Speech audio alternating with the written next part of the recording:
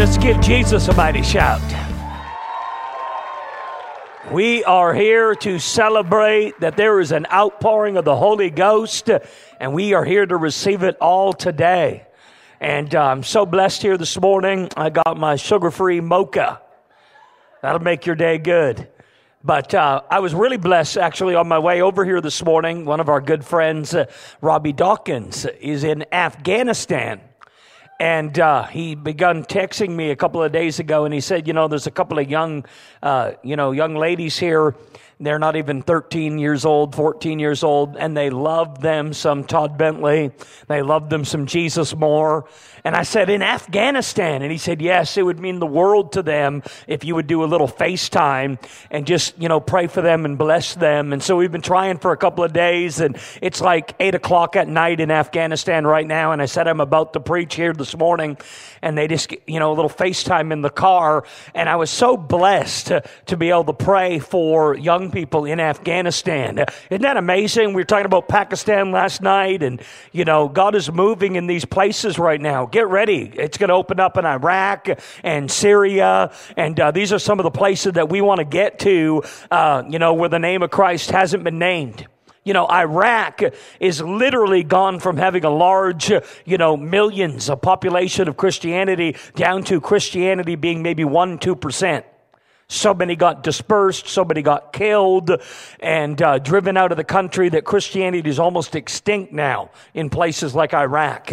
And they're going to be in need of major revival. And those doors are going to open up now. How many of you saw today on Fox, they officially came out with the report that victory is done and ISIS has been removed and they've taken over the Iraq-Syrian border, hallelujah, for the first time in 3.5 years.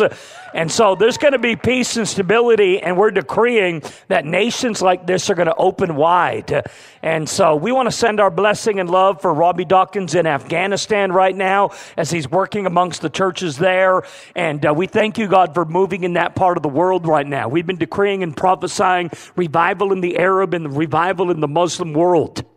When we were preaching in Karachi a few weeks ago, Pakistan, we were literally within 4 or 5 hours of the Afghan border, and they said we could get you into Afghanistan and maybe the next mission. And that's kind of our heart, because these are the places that need to encounter and experience the love of God. This is where Jesus is appearing in dreams to a lot of Muslim people. It's the heart of God. It's our brother, right? The Ishmael. And we tend to forget when we think, as Christians, sometimes we have this us versus them, Christian versus Muslim, and we have this idea about, oh God, don't send me to Iraq or Syria or, Afghanistan, Pakistan, for sure we're not going to be able to, survive that and all the security concerns and the ideas we have, right? And we don't realize that these are the sons of Abraham. That if you want to talk about signs of the end and how do you know the Lord is really coming, you have to look to, Israel, of course, and you have to look to the Muslim world, because outside of Christianity, that is the largest group of people that need to be reached with the love and the power of God and come to know Jesus. And so I think it's revival happening right now in a lot of these places where Jesus is appearing in sovereign dreams and revealing himself, because it takes the supernatural power of God to reach these kind of people. It takes miracle signs and wonders to reach these people. And so I'm overjoyed this morning to hear reports of God moving in Afghanistan right now, and all the reports that are happening of God moving around the world. My heart has always been, people ask me about my end time, theology and my eschatology, and how do you really believe that Jesus is coming? Do you think we're close? I think we're closer.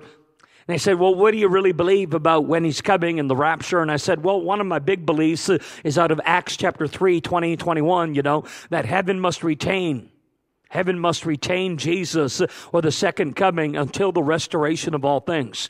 So I'm really a believer in the restoration of all things that God is going to restore. I'm also a really big believer in the fact that we should look to how great the revival is in Israel as a sign of how close we might be to the end.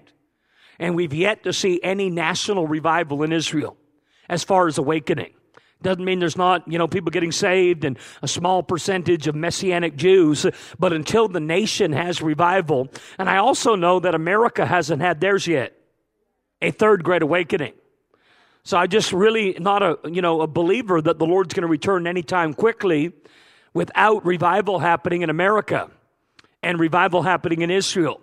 And we might be on that road and that path more than ever now, recognizing Jerusalem as the capital, and there's things that are in motion. But I've always been a big believer that two great signs that the Lord was coming again. We talk about, famines and wars and rumors of war and, all these things that the Lord might be returning. And that seems to be a lot of people's focus.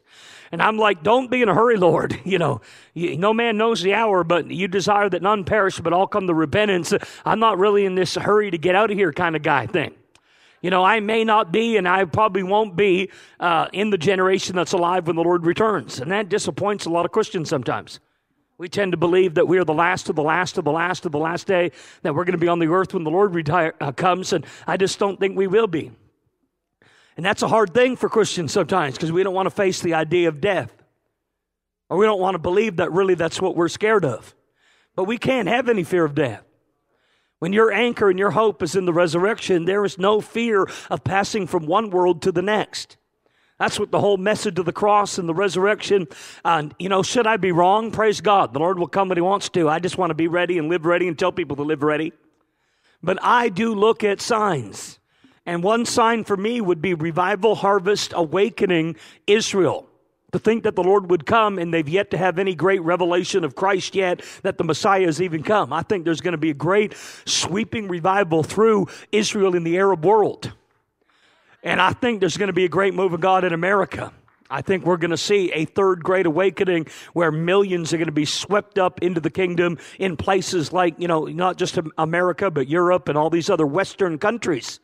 You think Australia, Canada, almost every Western nation has yet to come into revival. And that's the Lord's desire, that none perish but all come to repentance. So He's equipping and raising up harvesters and laborers and burning ones and messengers of fire and power now to send out into the fields. And it will be, I believe, in our day, in our generation, that we will be a part of the great stadium revival, the great harvest, the awakening. And there could be more people saved in one move in 10 years than 2,000 years of Christianity combined. I mean, think of the acceleration. You would have never dreamed or imagined, just 10, 15 years ago, meetings of 1 million, 2 million, 3 million people in Nigeria. You would have never dreamed of the technology, the media, the social media, the tools that we have to reach people today. There's just an explosion on the earth, and it's happening in a lot of these different countries like Africa and Southeast Asia. But I'm telling you, the move of God is coming to America. It's coming to Europe. We need to mobilize, prepare the way. And I'm very encouraged to pray and say, I believe that Israel is well on its way to outpouring and revival. How many are praying for the harvest here? Revival Harvest America. Yes, Lord. Amen. So I don't know why we got on all that, but hallelujah. From Afghanistan to that. Praise the Lord. I'm just such a happy guy today. Any other happy people in the room today? Yay. Shababa shato shkaba shando. We want to move of the Holy Ghost today, Lord. Not just this morning, I mean today, right into tonight. We don't want to stop. Whatever you're going to pour out. It doesn't mean you won't be able to stop and have lunch and just keep going. But we thank you, Jesus, for the outpouring today of the Holy Ghost. We are lovers of your presence. We are in need of Holy Ghost wine and fire. We are in need of encountering you and your goodness. We thank you for a very tangible, transferable healing anointing. We're praying this morning that the healing anointing would be tangible, that it would be transferable, that we would be impacted, that we would be carriers, that our hands would be hands that would bring healing, deliverance. Lord, I thank you right now for pouring out in this place healing oil. I thank you that there would be power, the power of the Lord present to see miracles happen in our midst, to decree and declare miracles and healing and full recovery right now, Lord, without any limitations right now. I thank you that we would begin to be filled and receive and begin to walk in an atmosphere for miracles. An atmosphere for miracles. Now, some of what I wanted to talk about this morning is building an atmosphere for miracles, preparing an atmosphere, hosting an atmosphere for miracles. some of the keys that I've learned about how to get ready to minister and work with Holy Spirit, partner with Holy Spirit to see people set free and healed. And I've wrote down a few thoughts. So I'm not here to say that I've got, 7 or 10, special secrets or keys, but I'm going to share a little bit out of my experience in nearly 20 years of healing ministry, preaching and believing the full gospel. The fact that there is healing in the covenant, healing in the atonement, that we need to believe God that after the forgiveness of sins, that a part of being redeemed and recovered and saved is that we're going to be healed too. That He made full provision for our healing. And that's something we need to expect and have in this lifetime because there's no need to be healed in heaven.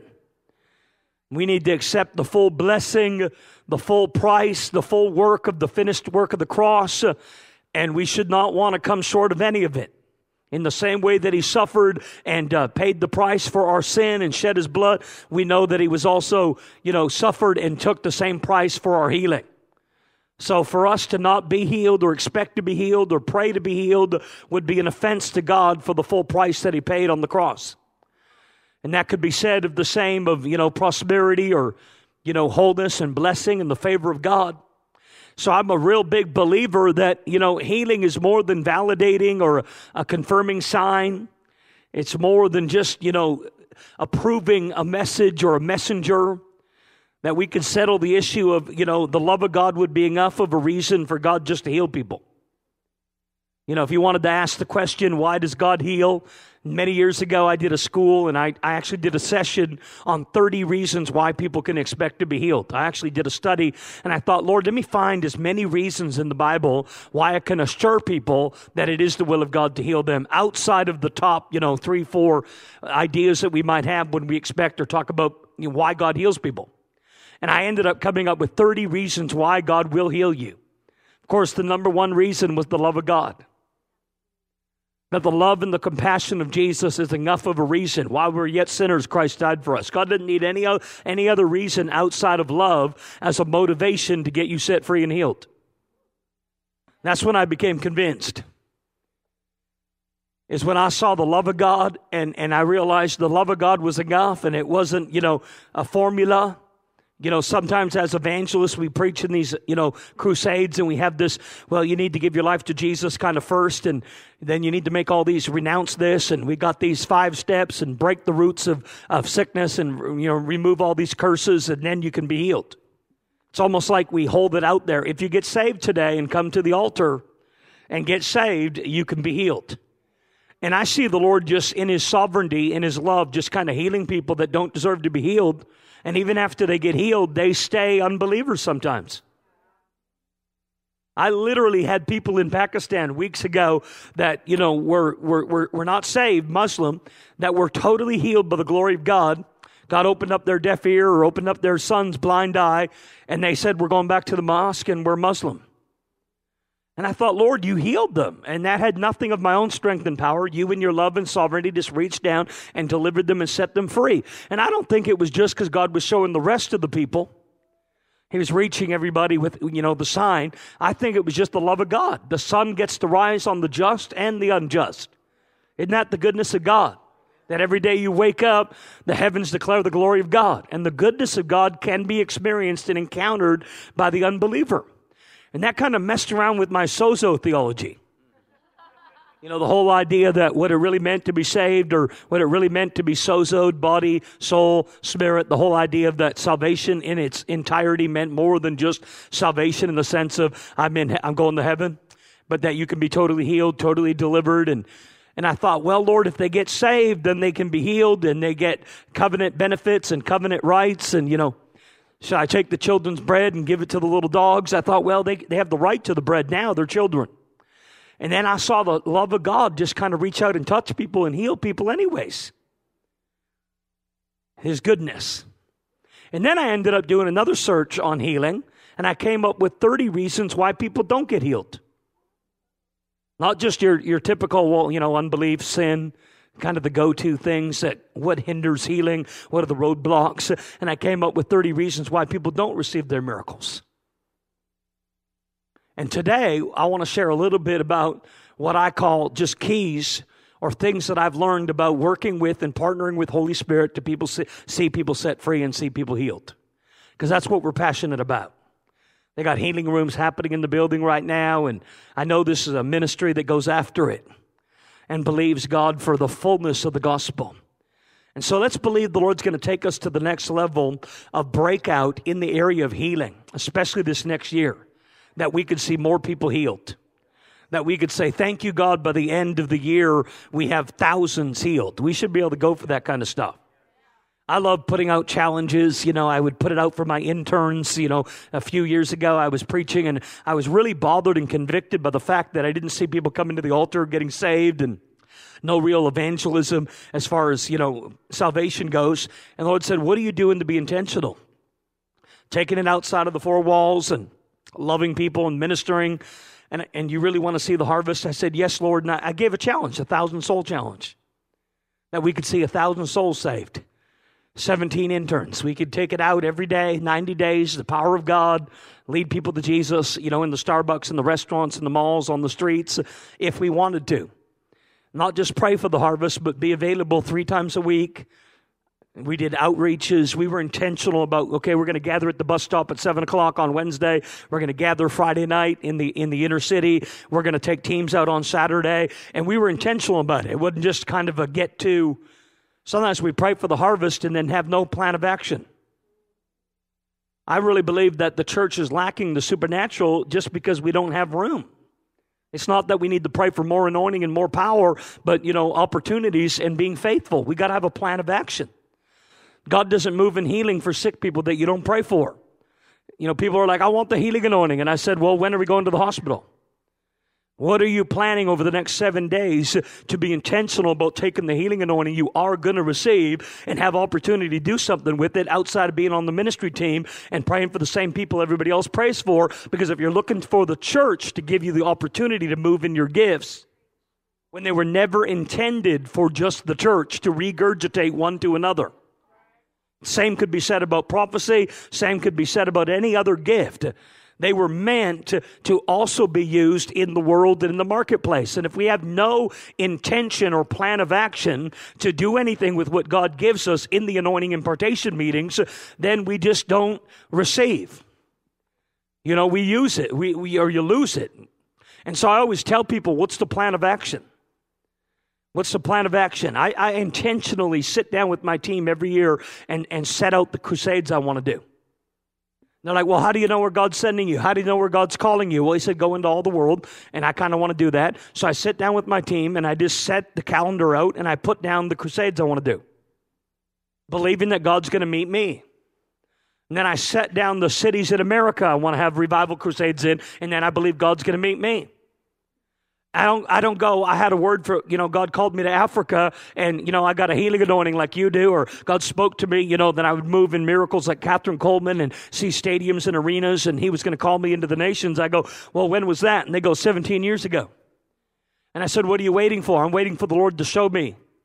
And I was like, he's not going to show you, and you're not going to do it until you sit down and decide, just like you plan a family vacation, to actually go out and do something for 10 days or 2 weeks and go into the field. Then you'll be amazed. God will show up and do everything that he told you he would do, because you'll have opportunity to be able to see the works of Christ. It's really that amazing. I tell people practically all the time, the reason you're not seeing your unfulfilled kingdom vision and dream is you have no steps, no keys, no plan to help work together with what God has already said and given you to see it come to pass. Yeah, and here's a ridiculous point I make. So I'm going with my family this Christmas, we're going to do Disneyland. My kids are all going to come down and we're all going to meet. My oldest daughter's 21 and I've got a 17-year-old, 18-year-old, all the way down to 2.5. And so we're going to, do Disneyland. Why? Because I want to. I'm going to do a family vacation. I don't have to pray about it either. It'd be ridiculous if I told you to pray about it. So you want to, do something radical in missions, and you're called to the nations and crusades and harvests, and God gave you the word. And what are you praying about? Get your passport and plan a vacation. Except for do it in Pakistan or Africa or Mexico or Haiti or where there's plenty of churches and ministries that say, come change the world with us. I tell people all the time, I'll give you all the opportunity you want, and you'll preach. So now you can't say you can't fulfill what God's called you to, because I'll intentionally make it happen. Because I'm convinced that's the way the gospel works. It's a gospel of action, of movement. And so many of us in churches today, if I talk to everybody in the room, have so many ideas about what they're called to, and they got their kingdom vision, their kingdom dream. And sure, there's a sovereignty thing, but I think God's more willing to partner together to see you walk in what He's already anointed you to do now. And you just got to be faithful in whatever opportunities He's presented intentionally. I used to go out to the streets and preach by myself 4 hours a day, because that's just how much I wanted to preach the gospel to the lost.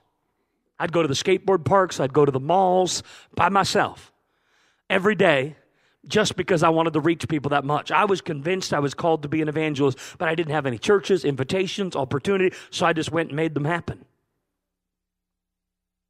And really, we need to think that way. We know it, we heard that, that's not any great revelation, but for many of us that are just kind of sitting back and sitting on our unused talents. And the reason we are is we've over-spiritualized, well, I need to get a witness or a fleece, and I'm praying about it. It literally, the whole praying about it is just I think, an excuse sometimes to not really move forward with what God's already given us. You know, we go more anointing, more power. For what? If you're going to pray for people, you know, power's going to happen. Here's another thought that I had.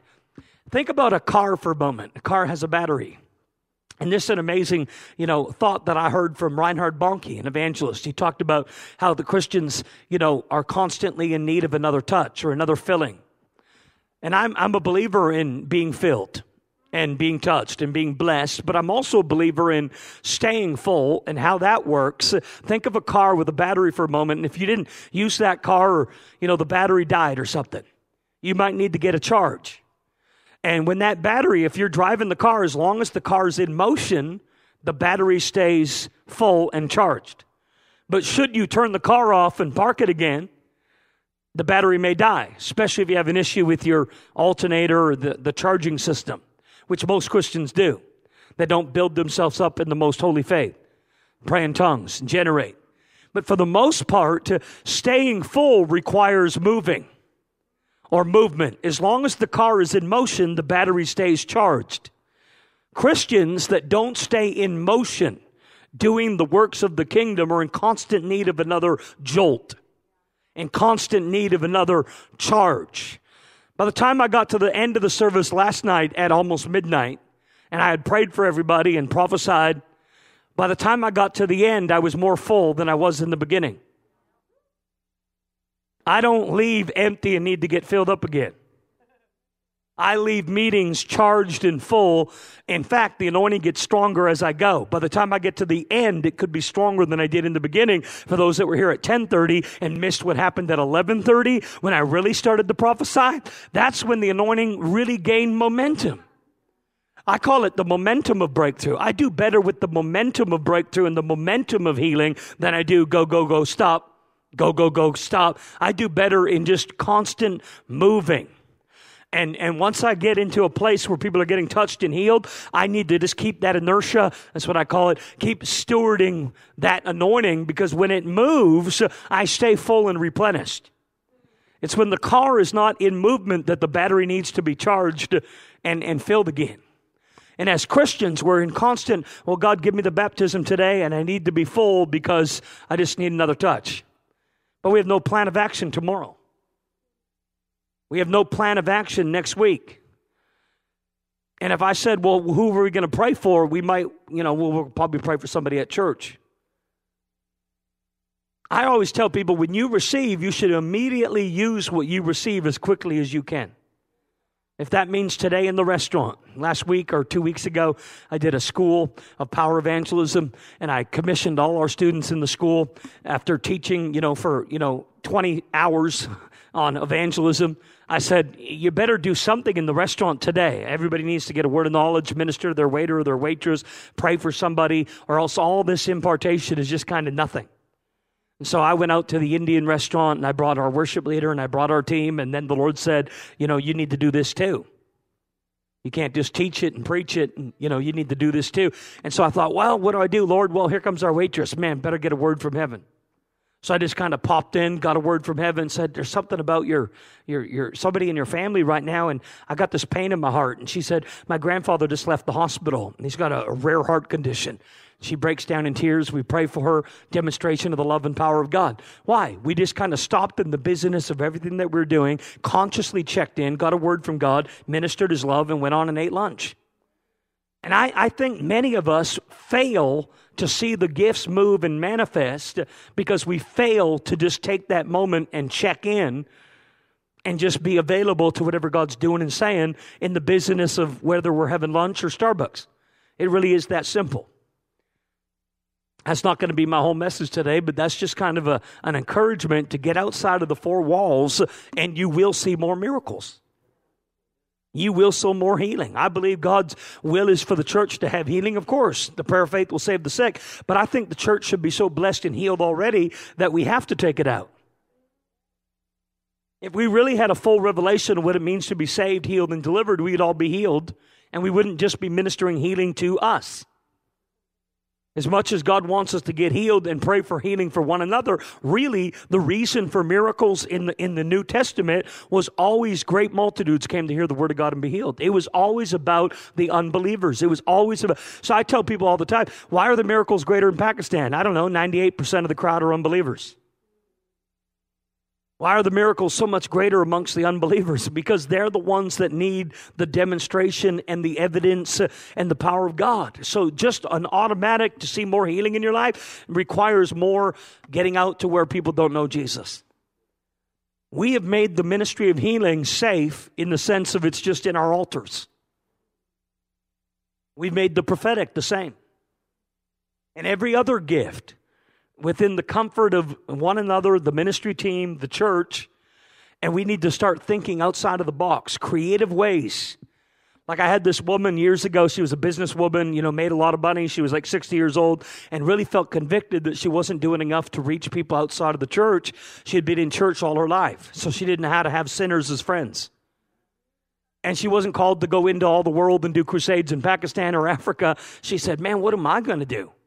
And the Lord gave her a strategic idea. He said, set up go to the flea market every week. They got a special kind of a flea market you can go to, set up a booth. And she set one up for free spiritual readings.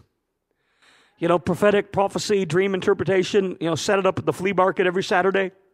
People would come to her table and say, what is this? Free spiritual readings. And she would say, well, here's what we do. And she would pray over people and interpret their dreams and prophesy to them. She'd bring out ladies from the church, and they would go to this flea market every Saturday and do spiritual readings, prophecy. And every time they would lead people to Christ. She had 650 salvations because she was intentional and already a prophetic intercessor for years, but she just got tired of using the gift one to another in church. And she said, I got to have something more creative. And so she asked the Lord, and the Lord gave her a creative idea.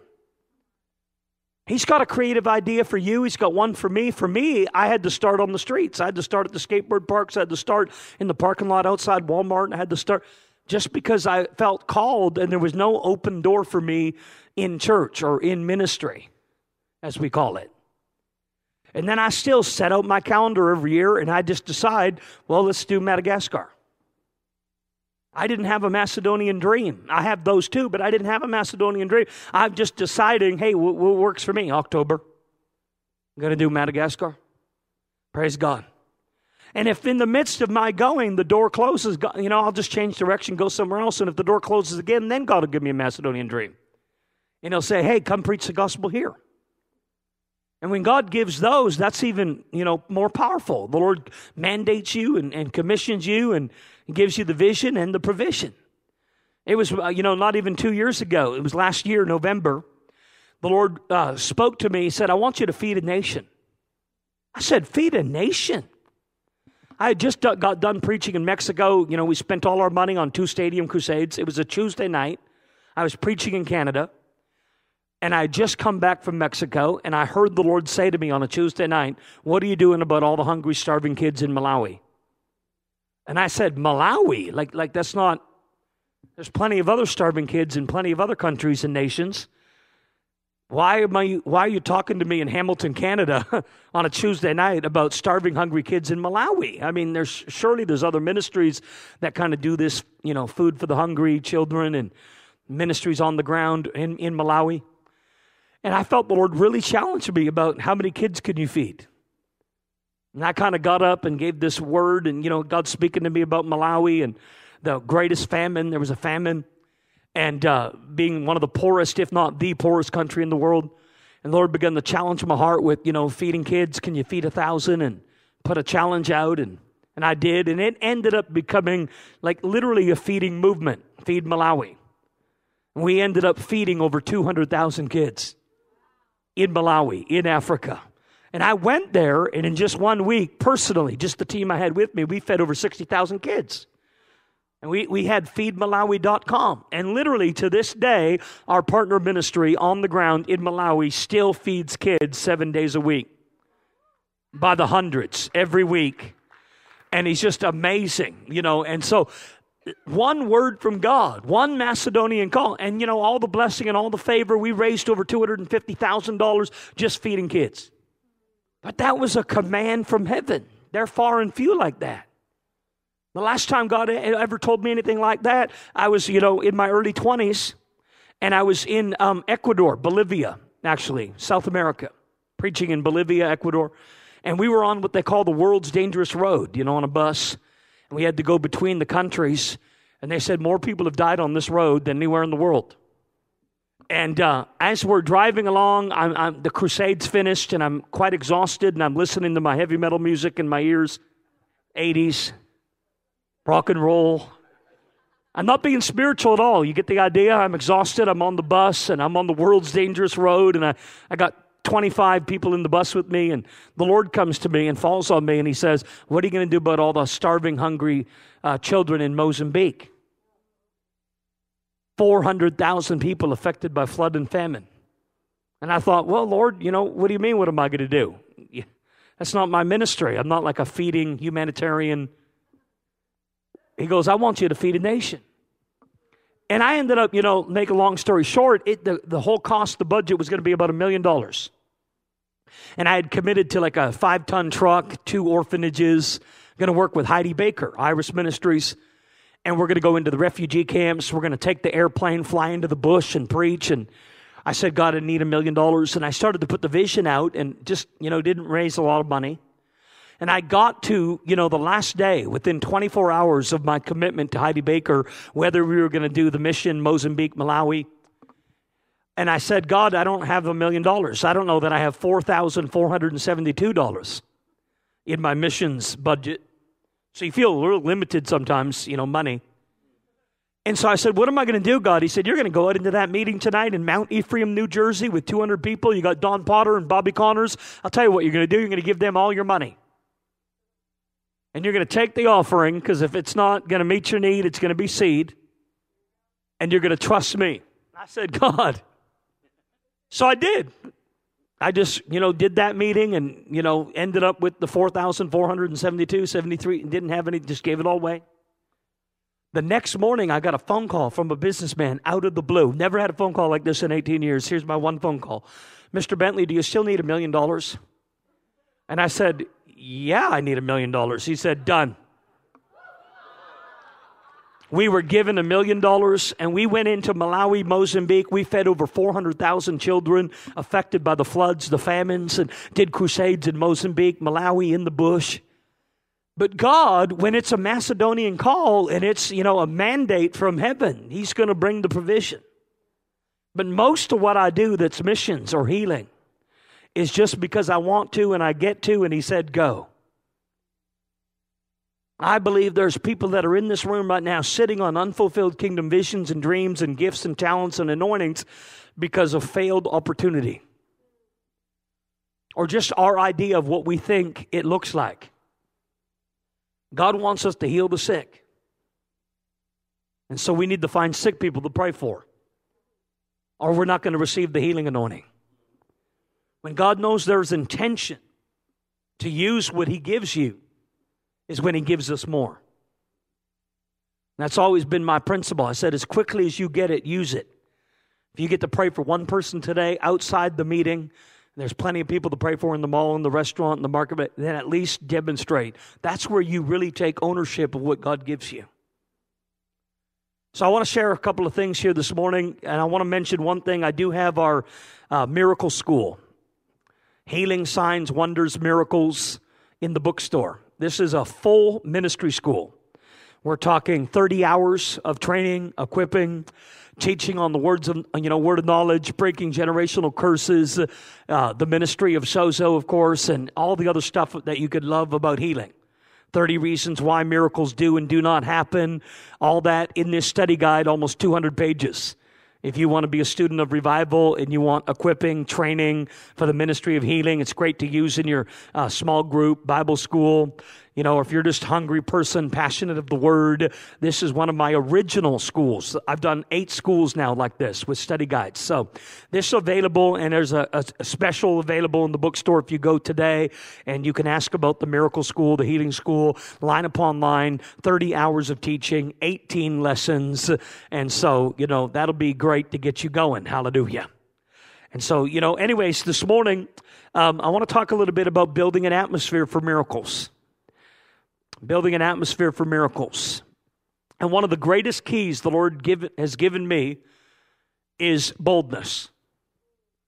The importance of boldness in the ministry of healing and miracles. And if you have your Bible here, I want you to turn to Acts 4. I love doing morning meetings where I get to teach a little bit. Turn to Acts 4.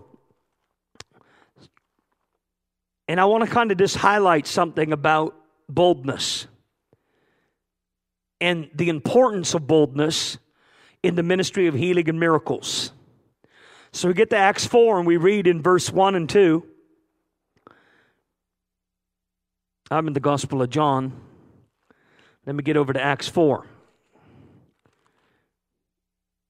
It says in verse 1, they spoke to the people, the priests, the captains of the temple, the Sadducees. The religious spirit came upon them. There's opposition. And the reason the Spirit came on them was because they were greatly disturbed that they taught the people and preached in Jesus the resurrection from the dead. Now I want you to look at, I don't know what your translation says, but mine says they preached through Jesus. Another translation, they preached in Jesus the resurrection of the dead. I mean, what does that even mean, that they preached in or through Jesus? I believe that was very prophetic preaching, that it was in the manifest presence of God, depending upon the Spirit of God to move them to preach. And it wasn't just any message, it was the resurrection. And it seems to me that they were preaching the resurrection. If you read on in Acts 4:33, it says, with great power they gave witness to the resurrection of the Lord Jesus. They literally were able to demonstrate with power the resurrection. They gave witness.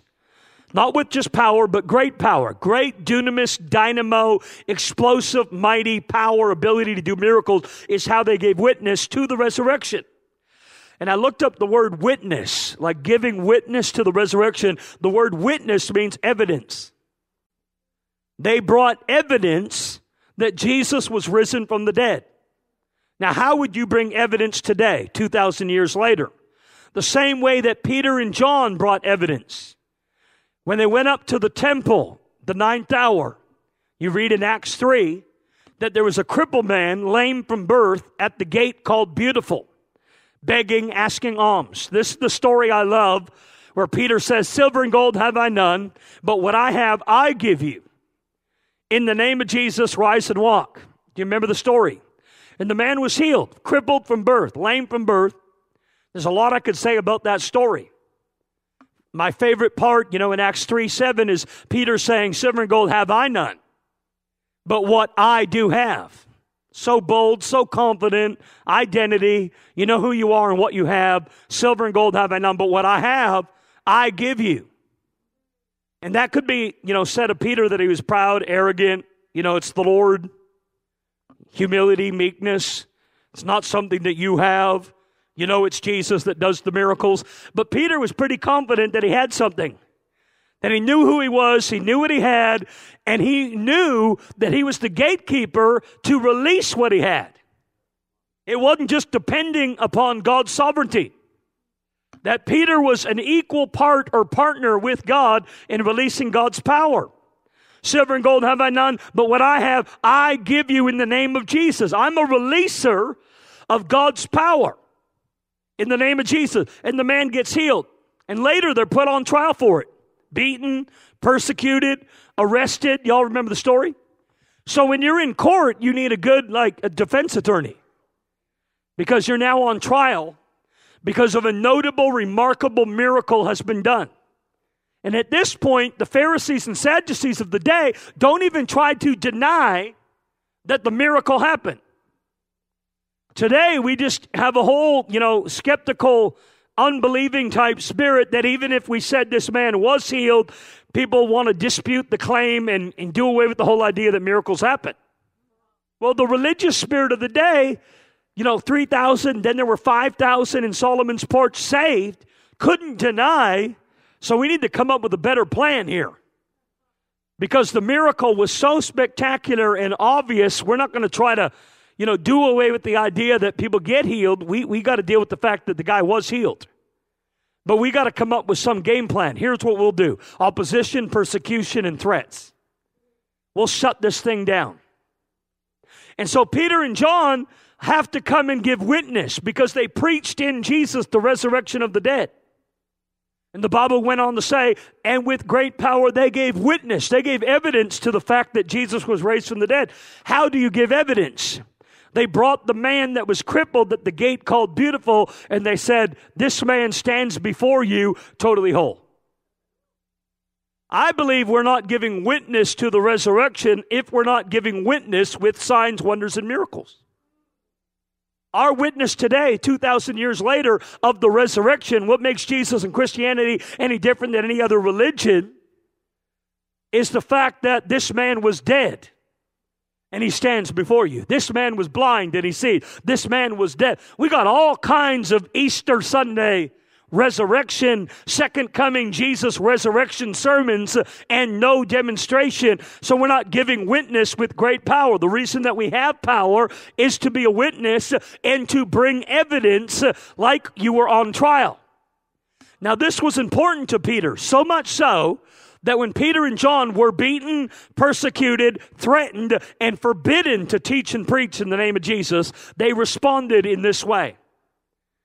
They gathered the church in Acts 4:29, if you read on. They said, we need to pray, guys. Here's what's happened. We just got out of jail and prison. There's a new law. We're forbidden to teach and preach in the name of Jesus. You will be beaten, persecuted, and put in prison.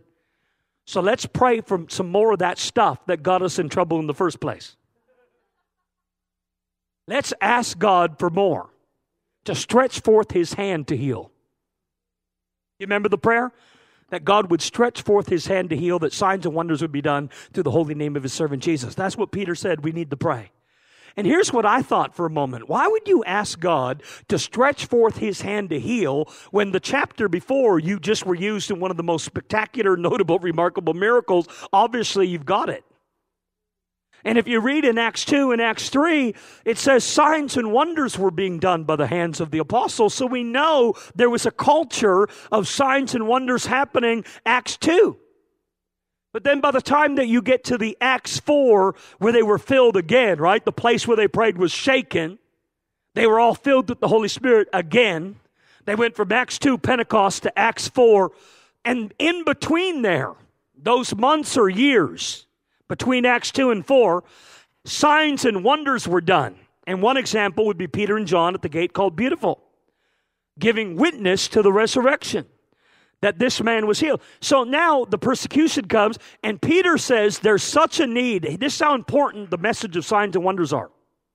When we gather the church together, we're going to say, Lord, behold their threats, and grant to us your servants, that with all boldness we may preach your word. We will bow down in fear without courage if you don't grant to us supernatural anointing of boldness. Peter realized, he had already bowed down 3 times to a servant slave girl and denied the Lord 3 times. He said, man, I don't want to do that again. The righteous are as bold as a lion. We better pray, Lord, behold their threats. We're not going to be in denial that there's not threats and opposition and persecution and resistance to preaching the gospel.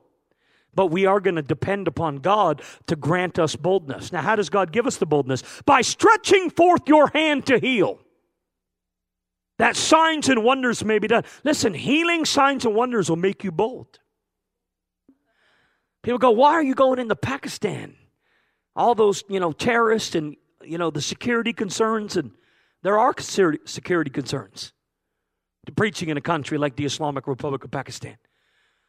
But I'm emboldened by the miracles. God stretches forth his hand to heal, and he grants to us boldness. Somebody said to me, why do you make the message of miracle signs and wonders such an important message? I said, well, let's go back to Peter, the first pope. How important was it to Peter and John to give witness with miracle signs and wonders? Why should we be any different today? The church thinks we can get better by, some friendly, safe, seeker-friendly, without power and miracles. Want to reach the wider. We'll just have lights and music and entertainment. Not that any of these things are wrong.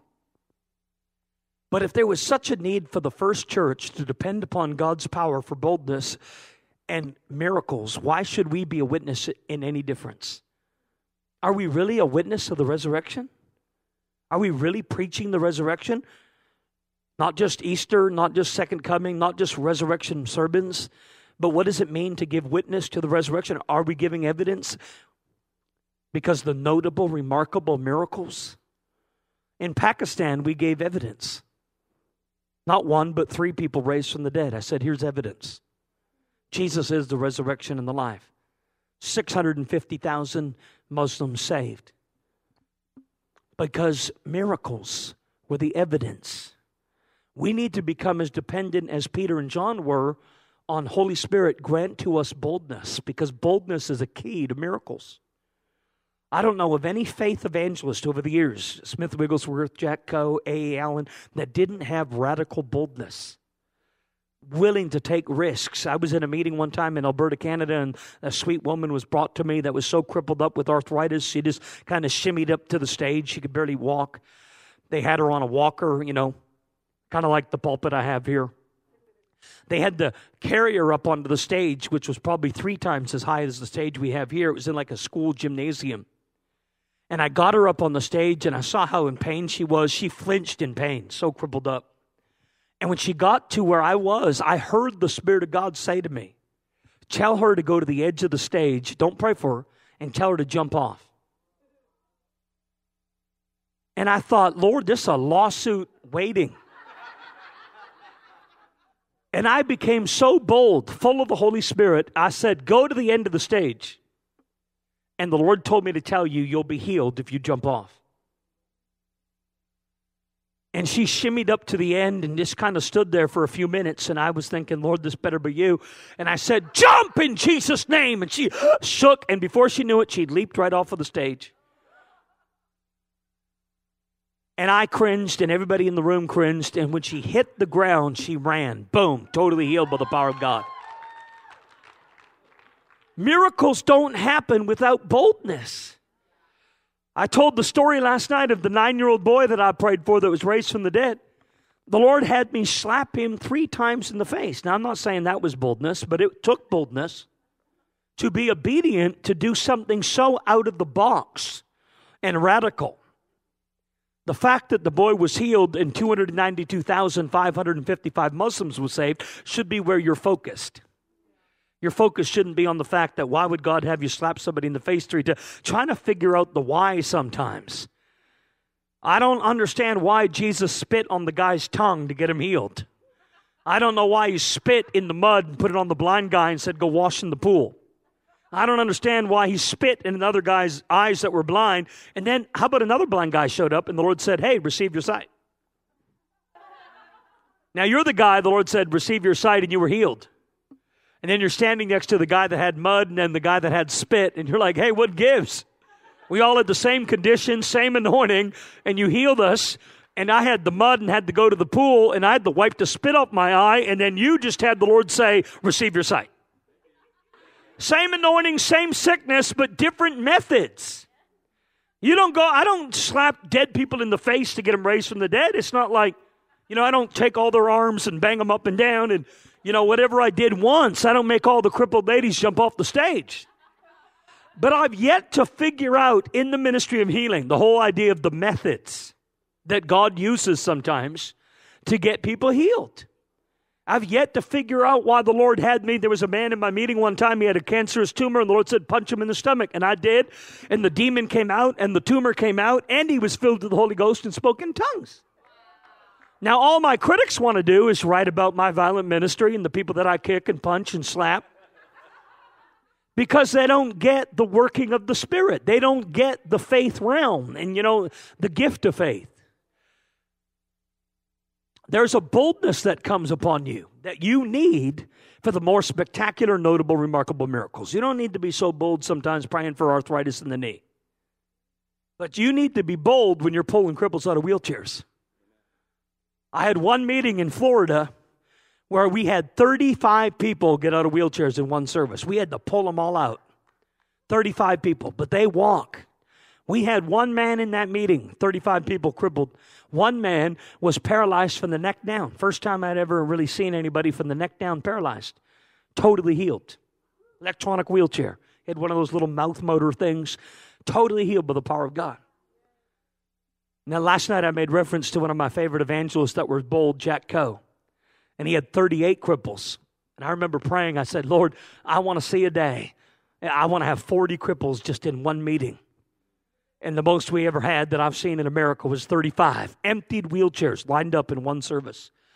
And, getting people out of wheelchairs or conditions where they've been kind of bound for a long time takes a little bit more boldness and getting behind people with the assurance that they could take their steps for the first time. The muscles have atrophied. They haven't used them. We get stuck in things that we grow used to. Especially when you pray for people. I had a child I prayed for born with no brain. Lived on life support. And was that way for most of his adult life. Was just kind of born that way. And I prayed maybe, 10 times in one period of time. And then got the report back that the brain grew back and the child was walking and talking. Now, it took all the way to this child's adult life for that brain. I said, God, you could have done that when the child was 1, 2, 5, 10, 20. We don't always understand, the timing. But it is the will of God to bring healing. Never give up. Go after it. But boldness is one of the greatest keys I've learned. The second greatest key. And you see Jesus here now. Let's talk about this for a minute. How Jesus, as a man, you accept the fact that he was both God, man, but that he gave up all of his God entitlement and power and was amongst us as the Son of Man, in every way human, and yet without sin. Suffered, was tempted in every way we're tempted. You just kind of accept the idea that though he was God, he was man. And as man, he did every miracle, every healing, anointed with the Holy Ghost and power. When I think about that now, Jesus as a man, anointed with the Holy Ghost and power, that I have the same Spirit that raised Christ from the dead as a man. I have the same access to being dependent upon the Holy Spirit and power so that I can go about doing good and healing all those oppressed of the devil. We know it was the ministry and the anointing and the work of the Holy Spirit. It wasn't Jesus as God. Though he was God, it was Jesus as the Son of Man, empowered through Holy Spirit to bring healing to every sickness and every disease. And he said, you can do this too. That in a nutshell is my paraphrased, you can do this too. And everything about Jesus, he showed us the Father. He said, if you've seen me, you've seen the Father. If you've seen the Father, you've seen me. I want you to understand how the kingdom works with the Father. And, there was more. When I look at Jesus, I look at his prayer life. And I look at his intimacy and relationship with Father as key to miracles. Not just more gifts, more anointing, more power, but if we had the intimacy and the prayer life that Jesus had. He arose a long while before daylight and prayed. Often withdrew into the wilderness and prayed. Was on the mountain all night in prayer. And then we even got a few glimpses, didn't we? Especially in the Gospel of John, of what his intimacy and relationship and prayer life with the Father looked like. And this is what he wanted us to see and hear. He said, if you can have this relationship with the Father, you too can have this power and miracles. But we get so focused on the gifts and the anointing and the miracles, we don't have the kind of intimacy and prayer life that Jesus had. And not only the prayer life, think about this fact. Jesus had the Spirit without power. We can too. Paul called it that we would be filled with all the fullness of God. So our capacity to receive and manifest and release fullness. So what's the hindrance? Why is it we're not as perfect as Jesus in bringing miracles and healing? That sometimes we barely have any real ebb or flow. And our theology doesn't quite line up with our experience, and we just keep going for it anyways. Praise God, never give up. But I asked the question one time. I said, Lord, why is it Jesus had the Spirit without measure and we seem to be so limited in our demonstration? Not in our theology, but in our experience. And the Lord said this to me. He said, well, Jesus was dependent on Holy Spirit. Same Spirit you've received that raised Christ from the dead dwells in you. Same Spirit that John G. Lake, Smith Wigglesworth, Paul the Apostle, all of them had. So there's no difference in opportunity and potential. But here's the difference. Jesus was perfect in obedience. The key to the power of God, not my will be done, your will be done. Your kingdom come, not my will be done. A surrender to the will of God. And being totally dependent on Holy Spirit and perfect obedience. Obedience is hard because you learn obedience by the things you suffer. Obedience is hard because we're, in our nature, selfish people. Jesus, it says he would seek to do the will of God. He never missed doing the perfect will of God. He never missed an opportunity to deny himself. And to live a life that was totally, not selfish. He never missed an opportunity to deny himself and die daily. Man, I'm constantly about me. It's work to realize that, prefer one another and lay down an argument or lay down an opinion or lay down an offense. Somebody cut you off on Starbucks. We get challenged every day to prefer and love and deny ourselves. But, we get that flesh up on the throne. And then we want to move in power. Now, there's the sovereign thing. There's the grace thing. That's a given. But Jesus learned obedience. He was perfect. Not my will, your will. I believe if we could be greater in our obedience and surrender, we could be greater in our ability to release signs, wonders, and miracles. That's my goal. Lord, help me deny myself, die daily, lay myself down through the Holy Spirit, with Holy Spirit, so that I can manifest this power that you've given me. And part of being obedient was Jesus saying, I only do what I see. Only do what I see. That means he would see. That's kind of Jesus only does what he sees. The Father doing. The Son does in like manner. Are we seeing? Do we do what we see? Are we taking time to see every day, to see what the Father is doing? And when we see, we do. That's why I love the ministry of the word of knowledge. You never miss it. I would say 95% of the most notable, remarkable, spectacular miracles I've ever seen have come by me having a word of knowledge. Not my faith gift, the authoritative command, laying hands. Almost every spectacular, notable miracle, there was a word from heaven first. Right down to the 9-year-old boy raised from the dead in Pakistan. A word from an intercessor. That word from heaven gave me the strength and the ability and the confidence that the 9-year-old boy would be raised from the dead. Because an intercessor saw. Almost every major spectacular miracle I've ever decreed and declared has come from what I've seen and heard. Not that God doesn't heal in all these other ways. I want to say this today. For those of you that believe in the ministry, obviously, of healing and the authoritative command of the believer, and the prayer of faith will save the sick, and these signs will follow them who believe, and we all get to have healing. I also believe, according to 1 Corinthians 12, after Paul talks about the 9 gifts of the Spirit, he kind of changes the language suddenly, and he says, are all apostles? Are all pastors? Are all teachers? And then he says, are all miracle workers? And I kind of stopped there for a minute and I said, wait a minute, we just went from gifts, which the Holy Spirit gives. The Holy Spirit distributes as He wills. They're never yours, so the gifts of the Spirit. But because you possess the Spirit, you possess the ability at any moment the Spirit wills to have any one of those 9 gifts, whether it's prophecy, word of knowledge, healing, miracles. But then Paul goes on and says, okay, guys, let's talk about mantles, offices. Are all apostles? Of course not. Are all teachers? Are all prophets? And he lists all the gifts, but he doesn't mention the evangelist. In fact, he calls the evangelist miracle worker. He changed the language from evangelist to miracle worker. And the Lord spoke to me one time. He said, listen, we all do healing, but it's not all the same. There are people that have a mantle of miracles. They are called to the gift of healing. It's like they're called to the office of the apostle, pastor, prophet.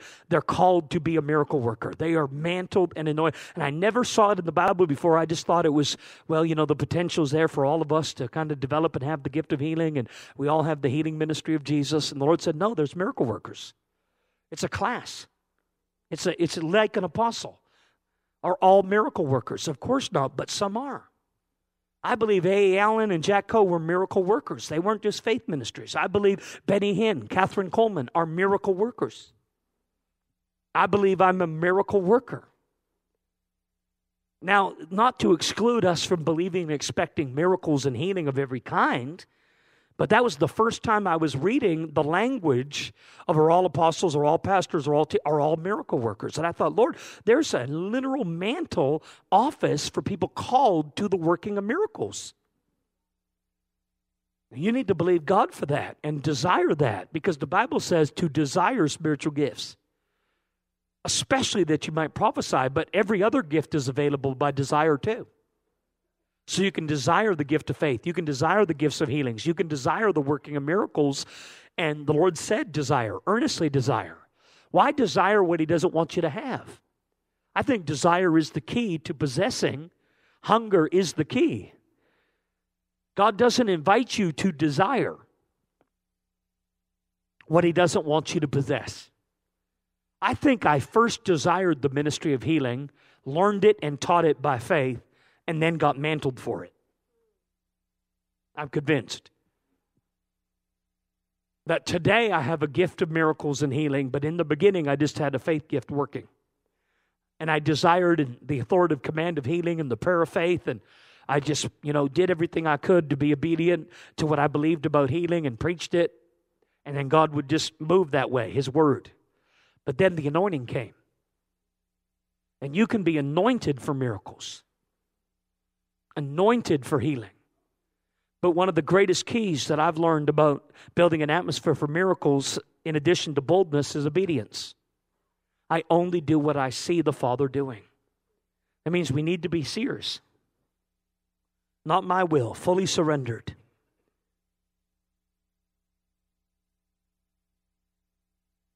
And I just kind of feel a shift in the atmosphere. Just go ahead and put your hand up for a minute. Say, Lord, thank you for the anointing, the atmosphere. The power of the Lord is present today to heal people. Lord, we thank you right now for power and virtue going out into the atmosphere. Reach up like you're grabbing a live wire And you're just pulling down the power of God. Just connect in. Lord, we thank you right now for a mighty atmosphere, as it would be in heaven, should we stand before the throne. Let it be in this place today, as it is in heaven. Jesus was teaching and preaching in Luke 5:17, and he said the power of the Lord was present to heal. He recognized a different atmosphere that day. You read on in Luke 6:19, it says, and power went out from him and healed them all. Power was flowing, and everybody was healed. And yet there was another multitude with just one woman with the issue of blood that touched the hem of his garment, and she was healed. Remember the story? Why was it that just one touched the hem of his garment and was made whole? Jesus said, who touched me? Power went out, virtue went out, the woman was healed. And yet we get to Luke 6:19, and it said, power went out from him and healed them all. As many as touched the hem of his garment were made whole. The anointing became much more tangible, manifest, transferable. It was different in Luke 6:19, Luke 5:17 than it was in all the other places where the Lord released healing. Lord, I pray today for the ministry, the mantle of miracle workers. You can look it up yourself. I think it's 1 Corinthians 12:28. Right after Paul finishes talking about the gifts of the Spirit, he begins to talk about, are all apostles, are all prophets, are all miracle workers? There must have been those recognized in Paul's day that were actually miracle workers. That was their ministry. And some say that is the office of the evangelist, because evangelist is only ever used twice in Scripture. Just 2 times, the word evangelist. In every other place, they're referred to as the miracle workers instead of evangelist. Because really, with that gift, miracle signs and wonders kind of come built in. Preaching the gospel with signs, wonders, and miracles. But the Lord said there's an anointing for miracle workers. Let's desire spiritual gifts and pray today for the messengers of fire and power and miracle workers. Desire that. Now I'm going to give you a couple more thoughts and end the teaching part, and then we're going to go into ministry. We must see and acknowledge that there is these atmospheres that get stirred, right? Like the Pool of Bethesda. I love the whole story of the Pool of Bethesda, and it says at a certain time, nobody knows what time, but at a certain time, there was an ordained time that the angel came down and stirred the pool. A God-set time. And everybody knew there would be this time, this moment, where the atmosphere would be stirred and moving, and the angel would come down of healing and stir the pool of Bethesda. Now, I want you to think about this for a minute. At a certain time, it was the angel that came and stirred the pool. Only when the pool was stirred or moved, troubled, could you step in and be healed. And I think so should it be today, that only when the Spirit of God is stirred, moved, and troubling, should we be able to open our mouth and say, let there be light, and there will be light. It's waiting for that moving of atmosphere or presence. When you pray for the sick and there's presence, it's just kind of different than just, here's faith and trying to bring miracles. If I could get you in presence, focused on presence, and I'm in presence, and then we pray, we might call that presence-based healing. Sometimes when I pray for people, I just got to kind of stop because I go from presence to gift. And I get tired and weary in gift because there's no refreshing in gift like there is in presence. So I have to stop in my gift and get back to presence. And when the glory comes back down, then I move in healing again. You understand what I'm saying? It's healing by glory. Healing by presence. The Spirit of God was moving, right? In Genesis 1:2, the earth was without form, void, darkness covered. It said the Spirit of God was hovering. Do you know what the word hovering means? Overshadowed. The Spirit of God was stirring, vibrating. And that's when God said, let there be light, and there was light. We try to confess and declare and decree miracles without the atmosphere, without the Spirit of God overshadowing or stirring or vibrating or hovering or moving. And we're saying, let there be, and we're speaking to bodies. You know, that's a faith thing. God moves. But what's even greater is when you move with atmosphere that's moving. That's why we got to learn how to build an atmosphere for miracles. It's all about hosting and receiving presence and knowing when the presence has come and then doing things under the anointing, doing it under the glory. I love presence-based healing. At a certain time, and I don't know what time, but Jesus was teaching and preaching and he stopped and he said the power's present. It just kind of showed up. And I've yet to, in my life, figure out in every sovereign move of God, revival, healing, atmosphere, I've yet to figure out what brings it. It's just like a sovereign thing. If I could make the power of the Lord present to heal, I would. There's things I've learned about how to work with, healing and partner and keys and different things that can help, have me ready for presence, worship or praise or fasting but I've yet to, when the atmosphere just happens in cities, where I'm in cities, and it could be extended times, 30 days, up, months, and the atmosphere just seems to come and stay for miracles. And people come into these atmospheres without any effort and get healed of the conditions you really work hard to see healed regularly, and God will just kind of do it. I told Pastor Jim last night, I was in Canada last year, and I went to a place outside of Toronto called Hamilton, to this small church for 3 days. And the atmosphere, the power of the Lord came and stayed for 5 months. 5 months, not a service. And the anointing became so strong, I remember the first 21 days, you couldn't be in the atmosphere deaf or blind or crippled and not be healed. Literally, the meetings were so amazing that if you came in a wheelchair with spina bifida, spinal stenosis, cerebral palsy, you would be healed before the worship was done without any prayer for healing. Literally, there were meetings where 3 people would just out of their wheelchairs and run around the building, and you would go to them and say, "What happened to you?" And they'd say, "I've been crippled with cerebral palsy from birth, and something came over my body like energy, and I just felt like running," and I did. That happened, over and over. I had a woman that was paralyzed from the waist down because she was working in the Twin Towers, 9/11. The Twin Towers came down. She was crushed in the rubble. They pulled her out, broke her back in 2 places, was in a wheelchair for, 17 years, all these years since 9/11. Got married. Her husband had to pick her up and put her in bed every night, wash her. He'd never seen her move, use her legs. Totally crippled. She was in a mall and heard about the revival, came to the meeting, and it was a Monday night, came to the meeting, or Sunday night, came to the meeting and was healed in the atmosphere before worship started.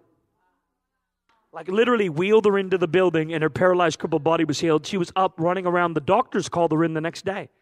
They said, "We need to look at you. We know what you have 2 breaks in your spine."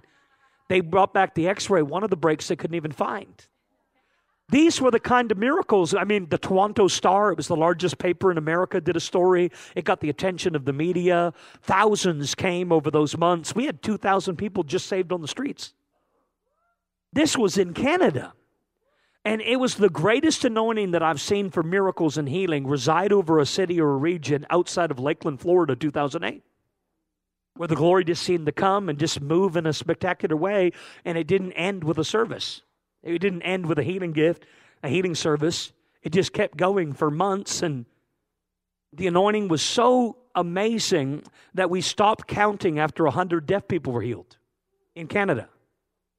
And people would come into the meeting and tumors and stage 4 cancers. And we had in one night 3 blind people healed. One young boy, Cole, his name was Cole. He was 9 years old. He was born blind. And the worship was happening and he started crying and God opened his blind eye without any effort. Then a woman doctor was healed and psychologist was healed and blind eyes were being opened without effort, without struggle, without even at times official like, "Hey, come to the altar, let's pray for healing." And then we went on to just, steward that. And I yet to this day know why there was a certain time and the angels seemed to come down and just stay for all those months. Why did that happen in Hamilton? Why did that happen in Lakeland, Florida? Why did that happen in South Africa? Healing Awakening South Africa was another revival I had. I went in for 3 days and stayed 3 months. Meetings that started with 200 became 5,000 a night. They put it on God TV, and I said, God, why Tongaat, South Africa? Could Columbus be a pool of Bethesda? Is there any determining factor? Was it their prayer? Was it their fasting? Was it their repentance? I've yet to know to this day. And I didn't know in advance these revivals were even coming.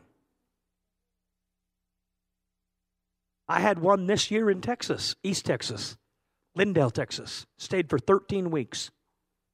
Came for 3 days on Mother's Day weekend. Stayed for 13 weeks.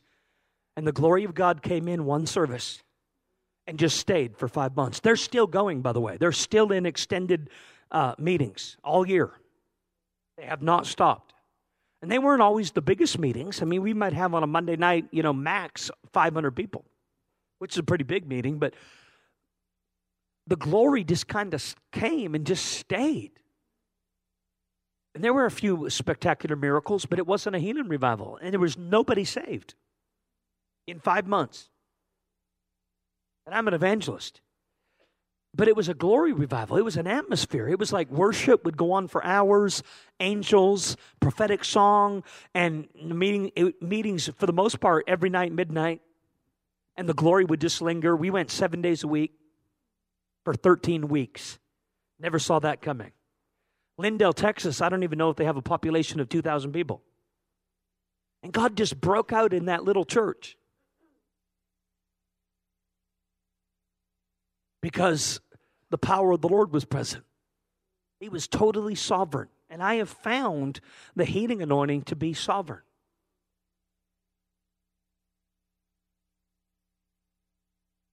Who's hungry for that here in Columbus? For something to be revival, it doesn't have to go on for days or weeks or months. It's not determined by how many services, how much time. When you talk kingdom as a lifestyle.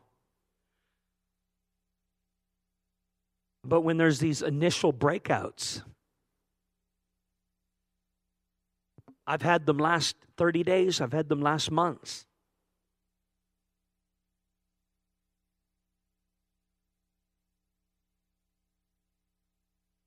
I'm going to pray today for miracle workers. Whew. We need to be about the moments of tangible healing, like Peter's shadow. That word shadow, Peter's shadow, comes from the word the Holy Spirit overshadowed Mary. I think it's Luke 1:35. Mary was overshadowed by the Holy Spirit. It says power from on high. Because she was overshadowed. That word overshadowed comes from the same word the Holy Spirit moved upon the face. Overshadowed in Genesis 1:2. Overshadowed is the same word. The idea is the Son of Righteousness will rise with healing in his wings. You come under the shadow of his wings. You're under the shadow of the Almighty. No sickness, no plague, no disease, no evil shall come near you because you're under the tangible shadow of God's glory. You're under the cloud.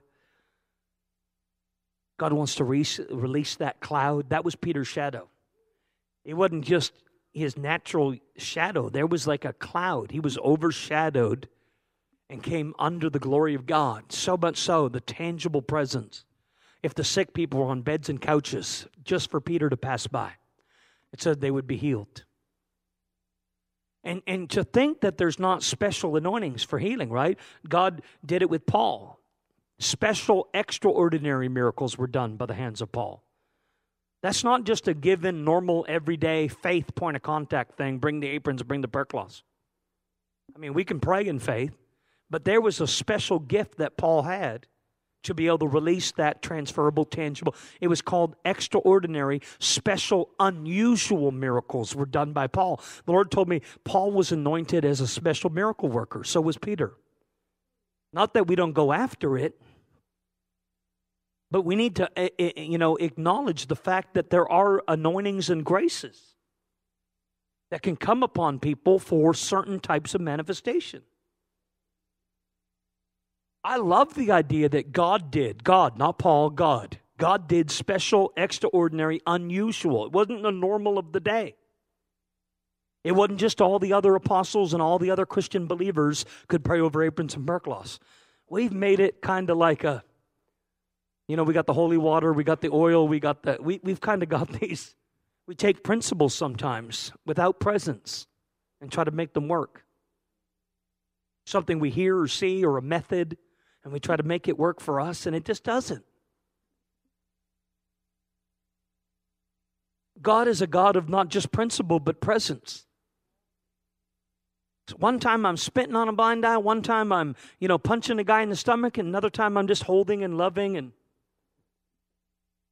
you just never know what you're going to get because you're following the Spirit. And I feel the atmosphere building right now. How many could feel that? I'm not going to get into this, but here's one of my favorite scriptures on the culture of testimony. Let me just give it to you. One of my favorite scriptures on the importance of building an atmosphere for miracles to the culture of testimony. Now imagine all this teaching. You want to get the whole school, whole healing school. I'll tell you, you'll be equipped. But look at this, Nahum. Whoever preaches, here's the scripture from Nahum. Forget that it's even in the Bible, one of the minor, small, and there's like revelation in there. One of my favorite scriptures. Are you ready for this? This is how to stay healed. Nahum 1:7, how to stay healed when you get your miracle. Listen to this. It says, the Lord is good, a stronghold in the day of trouble. He knows those who trust in him. He will make an utter end of it, and affliction will not rise up a second time. Nahum 1:7. Your sickness and affliction will not rise up a second time because the Lord will be a stronghold. Staying healed. Maintaining your healing. Never seen that one before. The Lord just gave that to me recently, and I thought, wow, what a promise. Your affliction will not come back a second time. Because the Lord is a stronghold in the day of trouble. He knows those who trust him. He will make an utter end of it, and your sickness will not rise up a second time. He will make an end to it. All those days of trouble and affliction, he will make an end to it, and it will not rise a second time. Power in the promise of God, isn't there? Another great key, you can write this one down and study later, but it'll preach itself, so I don't need to spend any time on it. The fervent prayer of a righteous man avails much. It's called the effective fervent. Most of our prayers aren't fervent enough to get anybody healed. We try so hard to pray for a certain healing. We're going to pray for the deaf or pray for cancer or pray for the sick. But the fervent prayer. And then here's what else I've realized.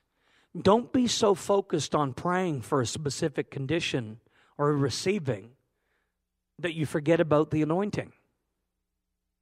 It happens in my prayer lines all the time. Let me tell you the list. I got one more thing. Wait, can God touch this? Oh, wait, I got a problem in my hip. Oh, wait, my Aunt Sue. Oh, wait, Bob. And then pretty soon we work our way out of the anointing. And we don't realize the healing is in the healing anointing. It's not in any specific prayer. If we could be more focused on giving and receiving healing anointing, we would be healed of all conditions. There is no specific, I'm going to go after that thing in your knee and just pray for your knee to be healed. God, I pray for a new knee. You can do that, but there's something more about being in contact with the tangible anointing, and then your knee just recovers. We need to be focused on receiving and releasing healing anointing. There's the anointing, there's the anointing, there's the anointing. But we spend all our energy on like the prayer request. And by the time the person's done talking and telling you there are 38 diseases, there's no anointing left.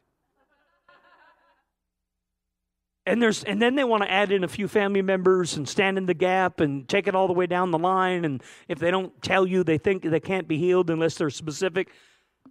And by the time they're done, you're so exhausted hearing any anointing you were going to go bam is just kind of gone. You'll see me when I interview people. I'll be like, what happened? What's your name? What was the condition? What did you feel? Done. Bam. Next one. What did you have? What do you have? Because the anointing moves fast like that. I don't drown it out with conversations. It's coming. Receive it. Bam, bam, bam, bam. I don't draw it out. Who are you? Why are you here? Well, let me tell you, my name is Bob. I'm from Texas, and let me tell you what happened to you. And it's like, by the time they're done, I'm so done, the people are tired hearing. You got to kind of carry the whole room with you. People forget there's a room to carry. Not just that one person, your minister. I've learned a few things about how to receive and release the anointing for healing. And when it starts coming, I just release it. And I'm like, why are you here? Cancer. Bam! In Jesus' name. Move on to the next thing. The healing is in the anointing. It's not just in the prayer.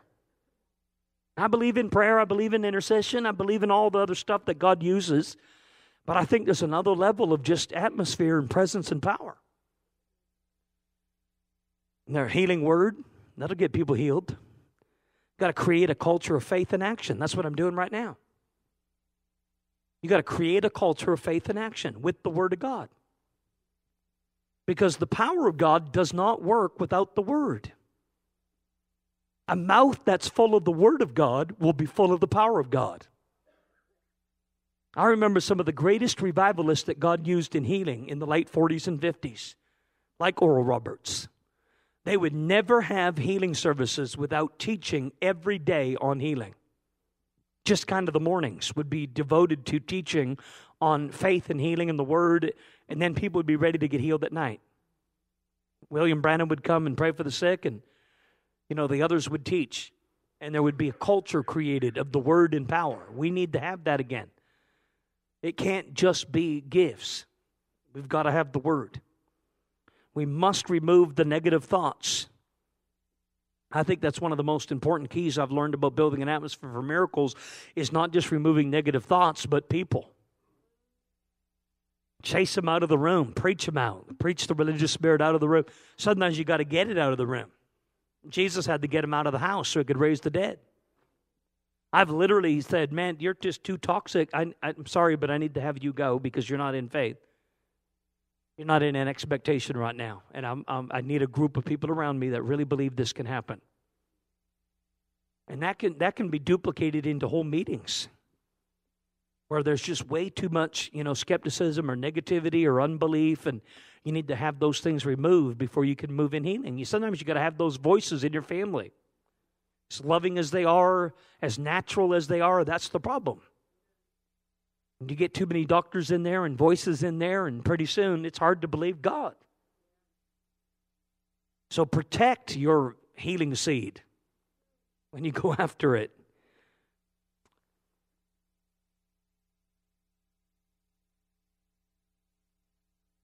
Lord, we thank you today for presence and power.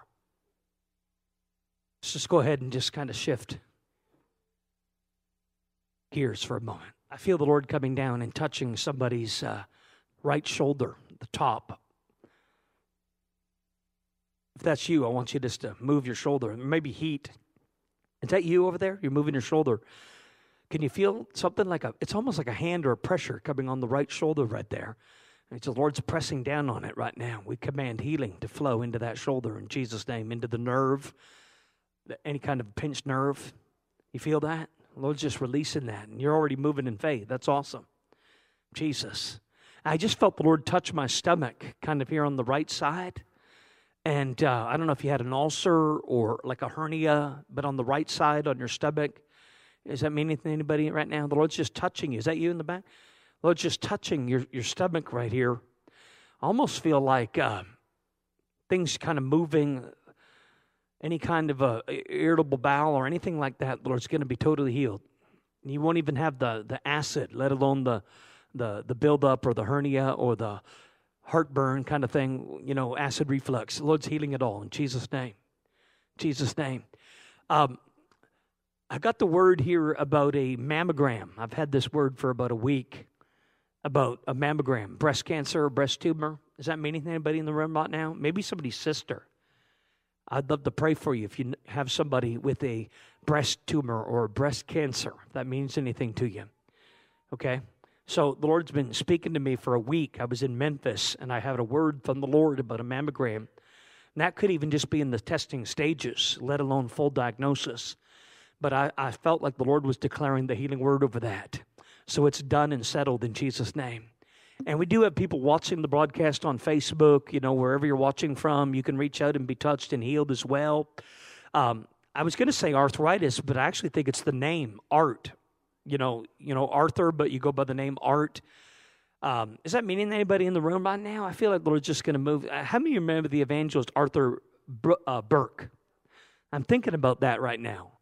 And he had an old prophecy about Smith Wigglesworth and an anointing that would come in 100 years. That would be like another Azusa, another great Pentecost, an outpouring of signs and wonders. And I don't know why, but his name just kind of popped in my spirit, Arthur Burke. And I really feel like that means something to somebody here as far as a promise from the Lord. It was an old Smith Wigglesworth impartation and prophecy on that. So I'm just going to throw that out there if that means anything to you. It means something to you, does it? A couple of you, just grab a hold of it right now and see it manifest in your life. See it manifest in your children's children. See God release the heritage and the legacy of revival on that in Jesus' name. Thank you, Lord. And I just, enzymes in the liver enzymes being high. Somebody in the room. Who is that? Enzymes, liver? Come up here. Thank you, Holy Spirit. And then I got my lower back right in the tailbone area of the lower back. Something happened where you broke or fractured, almost like there's a crack. I mean, you're not crippled or anything, but you do have like a arthritis, kind of something that set into your spine, the lower part by the tailbone after some injury that you had years ago or whatever. You might get a lot of adjustments with the chiropractor, but now like an arthritis has stepped in. So liver enzymes, can you come stand over here and just face me? Can I have just a catcher? Just lift your hands up real quick. Lord, I command every part of the liver that's damaged to function again in Jesus' mighty name. And every other gland in your life, adrenal gland, all the other glands, like hormonal, all the other glands in your body are going to begin to work properly again with the liver in Jesus' mighty name. Bam! Hallelujah. Lord, we release the anointing for that. Hallelujah. Hallelujah, hallelujah. Somebody's going to get a new lower part of their spine in the tailbone. If that's you, you can come up here. I don't have to just have everybody come up, but sometimes we'll have people come up, especially if there's going to be more than one person. Just come and stand right here. And then I got a rubbing sensation in my right leg. Just kind of describing, not every word of knowledge is felt. I see them more than I feel them, or I just have a divine knowing. That's how I get the word of knowledge. But sometimes I feel them, and I feel a rubbing sensation in my right leg. Is that you? Now, have you had a rod or any kind of surgery done to your leg? I've had 2 knee surgeries, and it's affected the stability in my whole right side. And I just feel the Lord rubbing my leg in that area, and I just know you're being healed. Do you feel any sensation like fire or heat or anything at all? Well, just go ahead and lift your hands up. And we thank you, God, for just rubbing his knees until they're totally healed. Bam! I literally felt the sensation of like God rubbing my upper thigh right into my knee. So I know that's going to be healed in Jesus' mighty name. Hallelujah. What's that? Mine's in the joint. Lord, we command. What is it? The socket joint. Socket joint. Yeah. It's in your what? Hip? Right leg, yeah. In your right leg? Yeah. And it's the socket. Yeah. What is it, deteriorated? It's cracked. Lord, it's cracked. Come on, stretch forth your hand. Lord, we pray that the crack in the joint, in his hip and leg, this whole area, that your hand would come on him right now. It's like a massage sensation I had. That God would just begin to rub the joint and begin to cause the joint and the crack to be healed. I'm just rubbing his head. But I pray all the way into your spine too. That God would just begin to move and just begin to Holy Ghost massage until things begin to work again and sensation comes back into your legs and your body, all of it in Jesus' name. Hallelujah. Now, do you feel any movement or sensation as we're praying right now? No, I just feel I better. Just grabbed it in faith real quick and came up. It came because I know what it works. I've seen it done before. Amen. I give it out. Yeah, amen. I was going to say, you're just such a lover and so passionate about releasing healing. And I give it out all the time. Thank you, Lord. Lord, let him give it out in a double portion manner with power and all this great. Wow, he is dripping and oozing the honey and the glory and the wine in Jesus' name. Man, we declare and command that joint to be healed in his leg right now and his spine. Hallelujah. Hallelujah. My job is to, declare what I see and do what we do, and God does the rest. So everybody just lift their hands up. I'm going to come down the line. Everybody's here for like a tailbone thing. So Lord, we command in the name of Jesus healing. Again, there's no special prayer. It's just here's the anointing. Get under the anointing, and that's where the healing is. We command healing under the anointing. Bam, Jesus' name. Thank you, Holy Spirit. Bam, healing in Jesus' name. Right when I went to give her a little bam right there in Jesus' name, I literally felt like there was a swelling on the frontal lobe, like a trauma to the brain, like a swelling of the brain. If that means anything to anybody, like a tumor or brain thing, come up here right now in Jesus' name. Power of the Holy Ghost right there in Jesus' name. Lord, we just pray and declare and release healing power right there. We thank you, God, for a ministry of healing power, miracles right there. I also felt, now this is really going to be going for it. Maybe you're watching or somebody in the room. I'm going to just say it. I felt like a part of my vocal cord was paralyzed.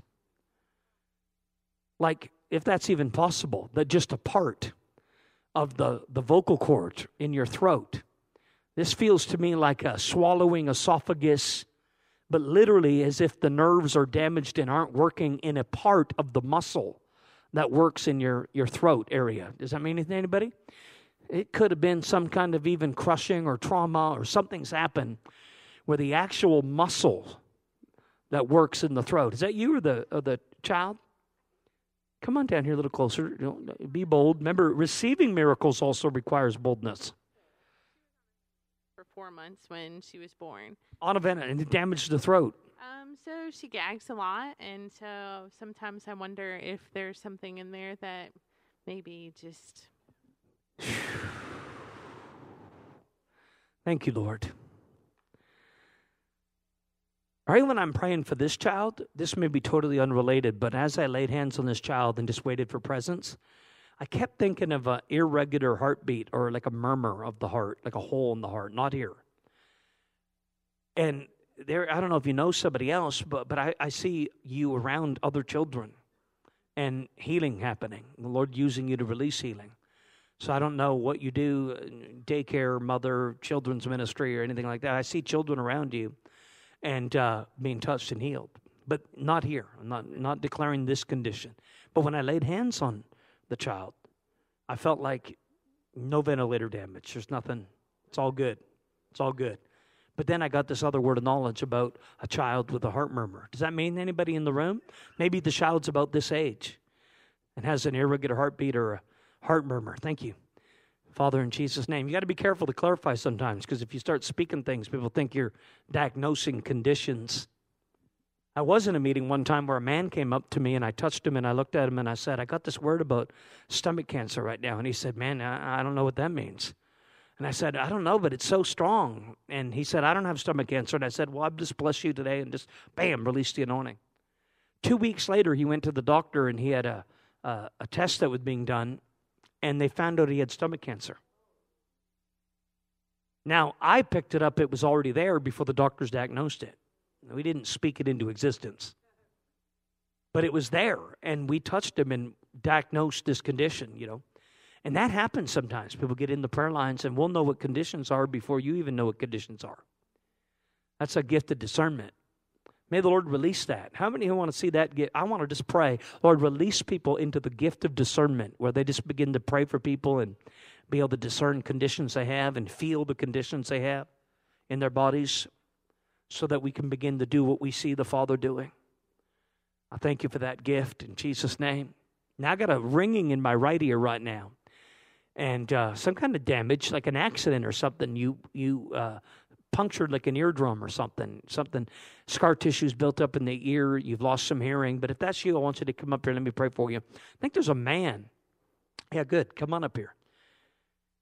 And did you have an accident? Did you puncture the eardrum? Do you know? I don't think so, but I just know I've had the ringing for a long time. Okay, lift your hands up real quick like that. I told you one of the anointings in our ministry is praying for deaf people. I don't know if there's anybody else in the room totally deaf or totally deaf in one ear. I love to pray for the deaf. So if you're deaf, not partially, but totally would be best. Or totally deaf in at least one ear. Just go ahead and come up here while the anointing's moving.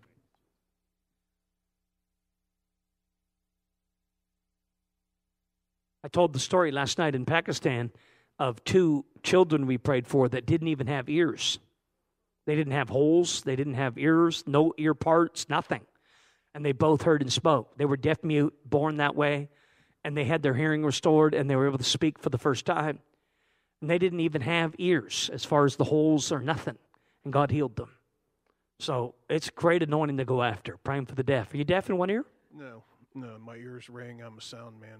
Just a ringing on the ear. Okay, great. Lift your hands up real quick. Lord, I thank you for the anointing.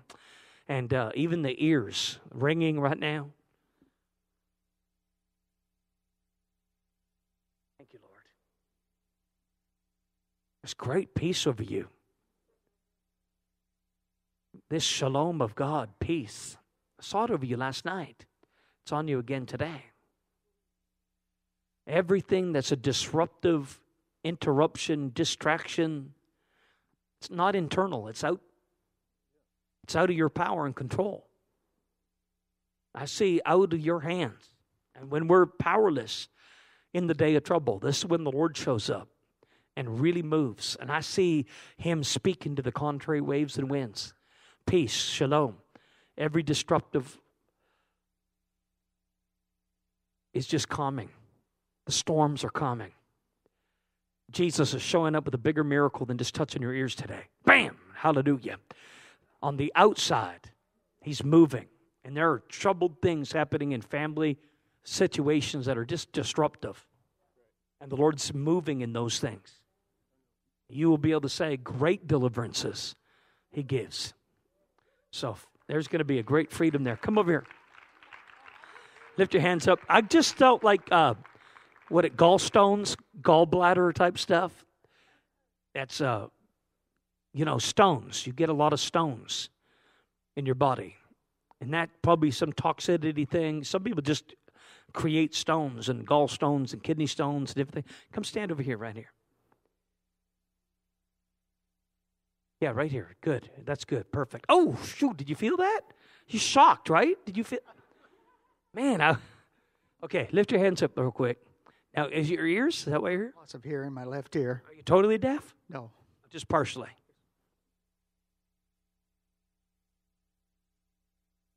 Bam! Ha ha ha! Lord, thank you for the anointing right now. Now, can you feel any sensation or anything happening right now? Obviously, you're under the presence of God. Do you have any increase or any volume or any sensation? Need to be in a quiet space? No, it's better. What's happening? It's better. It's better right now. You can hear more, like clear. Thank you, Lord. I touched your stomach, and I got another word. And I always say, usually when I touch somebody and I feel it, if it's not for them direct, it'll be for somebody in their family or something. But when I touched you, I really started thinking about the abdominal wall in the stomach. Does that mean anything to you or somebody you know in your family? Okay, does that mean anything to anybody in the room? Boom. Like the actual wall, the stomach wall tore or something happened. Okay, come up here. I remember when the Lord, we should just go after this. I remember when the Lord was showing up in meetings I was doing in Florida with a very special, unusual, extraordinary anointing. And it was to remove scars from people's bodies. And I remember when it came into the room, I just kind of, I said, somebody in the room they were opened like a C-section or something. And the Lord's healing you right now, and there will be no scar. And this woman went into the bathroom immediately after that prayer, and she had like a 2-inch scar from one hip all the way to the other, and it built up scar tissue, and the scar like disappeared. So when they came out and gave the testimony, there were multiple people that were in the room that had scars from like old surgeries. And some of them would have like their whole leg would have a scar, car accidents, not just C-sections, but all these other things. And they would be healed. Like there were probably 3 or 4 testimonies immediately of people that were cutters that would cut themselves. And they had all the scars on their arms. And one young lady had all the scars disappear. She had brand new skin. And then we had another woman watching, had a daughter that was so bitter. Her daughter said, well, I came out of you, Mom, and if Jesus loves you and me, why would he make your body so ugly? And she struggled to believe that God loved her mom and loved her because her mom's body was so destroyed after complications with pregnancy and giving birth and a C-section. And her mom was always so conscious and, insecure about this. She had a 2-inch, 3-inch scar, built up all the tissue, and she was watching these miracles that were happening where people were having these scars disappear from their bodies. And she kind of just prayed, God, you would do that for me. That would be awesome. And the power of God came on her, and the scar vanished. She immediately went to her daughter, who wasn't a Christian at all, bitter, and said, look what Jesus did. Pulled up her stomach, and the daughter saw, fell under the power, and got saved. And there was just an anointing for removing scars. Now, I'm not saying this is going to be that dramatic, but I do feel like we need to believe God, beauty for ashes. So what do you bring God? Ashes. And what does he give you? Beauty. And when I started going after what I called beauty for ashes anointing, people that were disfigured with conditions from birth were being healed. Like all their crooked teeth would be made straight in their mouth. People had physical features on their face that would be healed. They were insecure about their face, and God healed their face. And then God would remove like the scars and the marks on their bodies from abuse, from cutting, from suicide, from C-section, from surgeries. I haven't felt that anointing in a long time, but I kind of feel the Lord stirring me a little bit right now to just be out there in faith, for you to just take your hand, put it on any part of your body where you might have some really insecure disfiguration kind of thing, and believe God, even a birth defect. And you're watching me, and I'm speaking the word, and I'm commanding and praying for the scars to just kind of disappear from your body, especially if they're connected like suicide, death, or cutting. I think there's an anointing here. You mentioned last night having 2 resurrections from the dead recently, 2 people that had hung themselves, and then the church praying, and they were raised from the dead. But I really was just kind of stuck on the idea that they had both committed suicide, hung themselves. And then I thought of the spirit of death and suicide. And then it's coming around even now. I'm feeling like that cutting, that self-hate, and then that suicidal spirit. That's what God's given you victory and authority over here in Columbus, here in the church. And you're going to see a lot more people set free from the spirit of death and hopelessness, despair, and suicide. It'll be the anointing of the garment of praise for heaviness. It'll be the anointing of the oil of joy for gladness. It'll be the anointing of beauty for ashes, where people will come and bring everything in their life that's ash. And you'll say, here's a divine exchange. I give you beauty. I give you beauty. So that anointing is moving for a minute. And whatever way you want to see it come, say, God, give me beauty for my ashes. My relationship is ash, my marriage is ash, my business is ash, my body, whatever it is. And God's going to give you beauty. He's going to make beautiful out of the ashes and rubble. So, Lord, I pray for that. And I rebuke the spirit of death, hopelessness, heaviness, depression, despair, and we declare beauty for ashes. The garment of praise, the oil of joy for gladness. Now, come on over here and let me pray for the scar. But there are scars going to be removed from bodies. You might get out of this meeting, get home, go to the bathroom, check, and you're going to realize a scar disappeared. How many can believe God for that? That's just an awesome. So, Lord, disfigurations, birth defects, scars being healed in Jesus' name. Sometimes you just got to go after it. I remember the first time I felt the nudge from the Holy Spirit to just pray for miracles in people's mouths. Having no idea people would get gold teeth and gold crowns and fillings. And I saw God remove braces from people's mouths, supernaturally straighten their crooked teeth, supernatural root canals, gold teeth, all kinds of stuff. Because I felt a nudge from the Holy Spirit. Didn't see it, just felt this nudge. And I said, God, I pray for the glory and the gold anointing. People just open their mouths wide and you'd fill it. And people started getting dental miracles. You need to believe God if it's in your mouth. You put your hand up on your face, God will give you beauty for ashes. He'll give you a new face. He'll give you new teeth. He'll give you new gums. He'll give you new nerves. There's an open heaven for that kind of stuff. So, what did I call again? A stomach opened? They opened you up? Yeah. 2 years ago, from here to here. And this is like the stomach muscle has been weak since. stomach muscles. You believe the word I'm speaking right now? Yeah. Do you feel any sensation as I've been speaking? Yes. What do you feel? I'm feeling just a real peace and just God just here. He's Now, put your hand there right now. Somebody else, did anybody have a ruptured organ? Was that you? You had a rupture? Was it a hernia? The ruptured. I felt it when I touched you. Not affected by that anymore in Jesus' name. Lord, even remove the scar. Put new skin. He didn't have to, but he gets to. The problem with the church is they go, why gold teeth? Why would God remove scars? And you don't get to figure out the why. He's God, you're not. Be okay with it. Why do we feel the need for an infinite God to let us in on why he does things the way he does, or to who he does it to when he does it? I've got questions too in areas of my life and body or family where I need to see healing that aren't healed.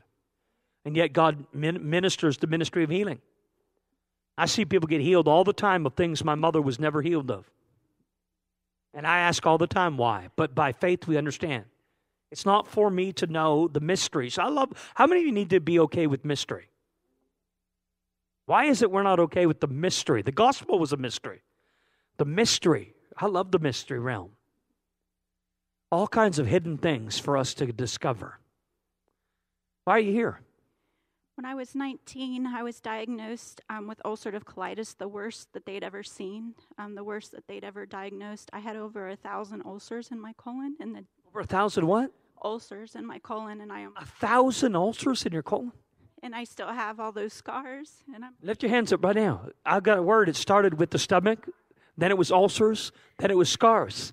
So why wouldn't that be you? Since you were 19, you suffered with the scars, which affect how you digest and food and reactions. I'll tell you what, Lord, remove the scars. Whew. I got drunk praying for her. Now we get to flow right into this tonight, 6 o'clock. Is it 6 o'clock? Saturday night? Say 6 o'clock. Now, how many of you have social media? Anybody have Facebook, social media? Could you do a post? I'll be here tonight, Sunday morning. And then we'll be on to Pickerington Sunday night. And then I'll be on to Cardington Wednesday night, just a meeting, and then up to Stryker. We're declaring Ohio ablaze. But this is going to just keep going. But why are you here? I have a gallstone. Now, hold on. I just feel like a real Holy Ghost interruption thing happening here for a second. Like we're going to speak the word to somebody. I don't know if it's a mother or grandmother. The healing word is going to go to somebody in your family. Just speak it with me. Psalms 107:20. He sent forth his word. His power to deliver people of destruction. This miracle is going to go beyond to you, but through you. And I just see the Lord bringing revival breakthrough in your home and your family. So that's a promise for everybody, but it's a now promise for you. And you won't carry that burden. And so I feel like the Lord's breaking through. And I had to bring a specific word of promise out of Psalms 107:20 that he's sending his word and he's healing, but really he's bringing revival breakthrough in your family, in your home, in your household. But I feel like they're, international. They're at a great distance. But there's no distance or time in the glory. So believe the power of God's going to go all the way there. And a revival will break out in that place. So where is it that I'm praying for? India. I'm telling you right now, whatever city or village they're in India, the move of God, I've been to India many times, but the move of God that's going to break out in their city, in their village, the church, the ministry that's there, the pastor that's there, he's going to have a breakout of signs, wonders, and miracles connected to your family that are probably in ministry, leadership. I see the move of God happening right now. But anyways, whatever I was praying for you. Come over here. I can barely move, so come to me. Come to me. The anointing is just kind of getting heavy now. Just come a little closer. Why are you here? My abdominal wall is separated from pregnancy. Okay, go ahead and lift your hands up real quick. Can I just speak something out that's really going for it here? I'm out on a limb. But I felt the Lord said learning disability, OCD. To speak that's being healed right now in Jesus' name. I mean, somebody might have to grab that for somebody, a child or a grandchild. But I see like a condition of like their compulsive disorder, OCD they call it. I see the Lord delivering somebody from that. It's rare that you hear people pray for or talk about learning disabilities, but I really feel like OCD is being healed right now. And when the anointing showed up that I've been talking about tonight for the scars, the anointing for not just like learning disabilities, OCD, but the anointing for like autism showed up. And I had more testimonies of the healing of autism in one period of time than any other time in my ministry. It was like almost every meeting, somebody was healed of autism. So there's times these special, unusual, extraordinary type of anointings come. And I really feel like if you go for it right now, somebody's being healed and set free of OCD. But, reach right out into the realm of believing autism and attention deficit disorder and every other kind of learning disability. In fact, you might work somebody in here. Is there like a woman or somebody that works in here with learning disabilities, with children with learning disabilities? Does that mean anybody? Okay, good. Power, Holy Ghost. And you have a passion for these kind of miracles. See, it's already on you now, saith the Lord, in Jesus' name. Holy Ghost. Bam! Whatever you got, you're healed of. I see I got to preach this word. Kidney function. One kidney is not functioning in full capacity. Could be the right kidney, like a 30% loss. And the Lord's speaking out the restoration and the healing of your kidney now in Jesus' name.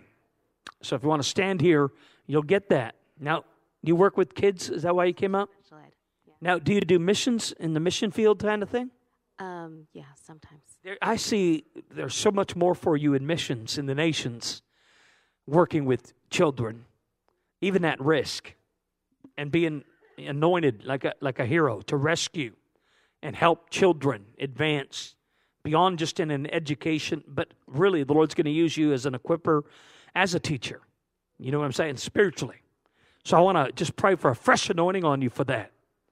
Hallelujah. You may even establish like homes, schools, different things. Yeah. I'm a teacher. Where? Harvest Prep School. What do you do? I teach 3rd grade. And Lift your hands up. Thank you, Lord, for the anointing. Now, I immediately thought of the healing of somebody. Maybe you know somebody. Lyme's disease. It's a kind of a rare condition, but like an environmental weakness, fatigue, that kind of thing. I feel like the Lord's going to bring healing through your life. Your story is already so much healing. If I could, and I won't, but if I did, kind of open up the Pandora's box of the things God's let you overcome already. And how he's going to use that testimony to bless women, overcomers, and the healing. Man, the scars are not scars. The wounds, the scars, they're badges of honor. Sometimes you just got to say enough to know that the Lord knows. Hi. Now, why'd you come up here?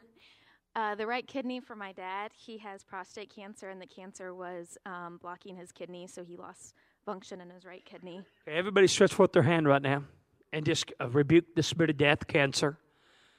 And we're praying for the kidney function.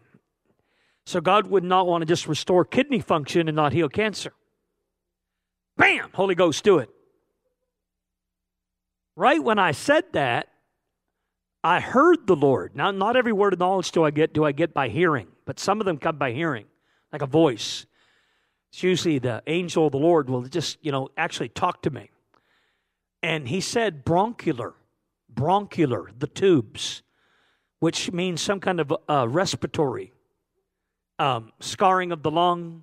Could be a COPD, a weakness of the lung and the respiratory has to do with a bronchitis, but a bronchial, the tubes, it's probably gone on for a lot of years. And the Lord wants to just heal you. Bouts of pneumonia, that kind of thing. If that means anything, buddy, come up here real quick. Now, why'd you come up here? Sudden hearing loss in my left ear. And That took you a long time to get up here. It shouldn't take that long. Well, it was severe. Some of it's come back. But I also have right. You claiming Nahum 1:7? The Lord will make an utter end to it and it will not rise again? Yeah, that's right, you are. Some of you need to stand on this word today, Nahum 1:7. Bam, and believe God. He'll make an utter end to it and it will not rise again.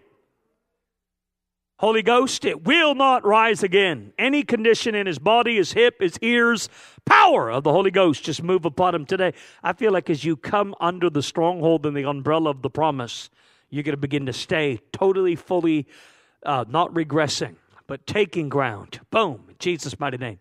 Maintaining, taking back the land. How about that for a word right now? Somebody's literally taking back the land. I mean, you were a possessor of land, property, a house. It was taken from you. Does that mean literally? Not just like it's been taken from you. The Lord said you're going to take back the land. He's going to give you back the house, the property. You're going to be the entitled, the right, and possessor. Okay, you know what I'm saying? That's a word from heaven. And that is a sign that everything else in your body, bronchial, is going to be healed. Is that you came up with that word, the bronchial? You're going to be healed. And God's going to give you back the land. Bam! Jesus' name. Okay, why here? I'm a teacher. I work. You're what?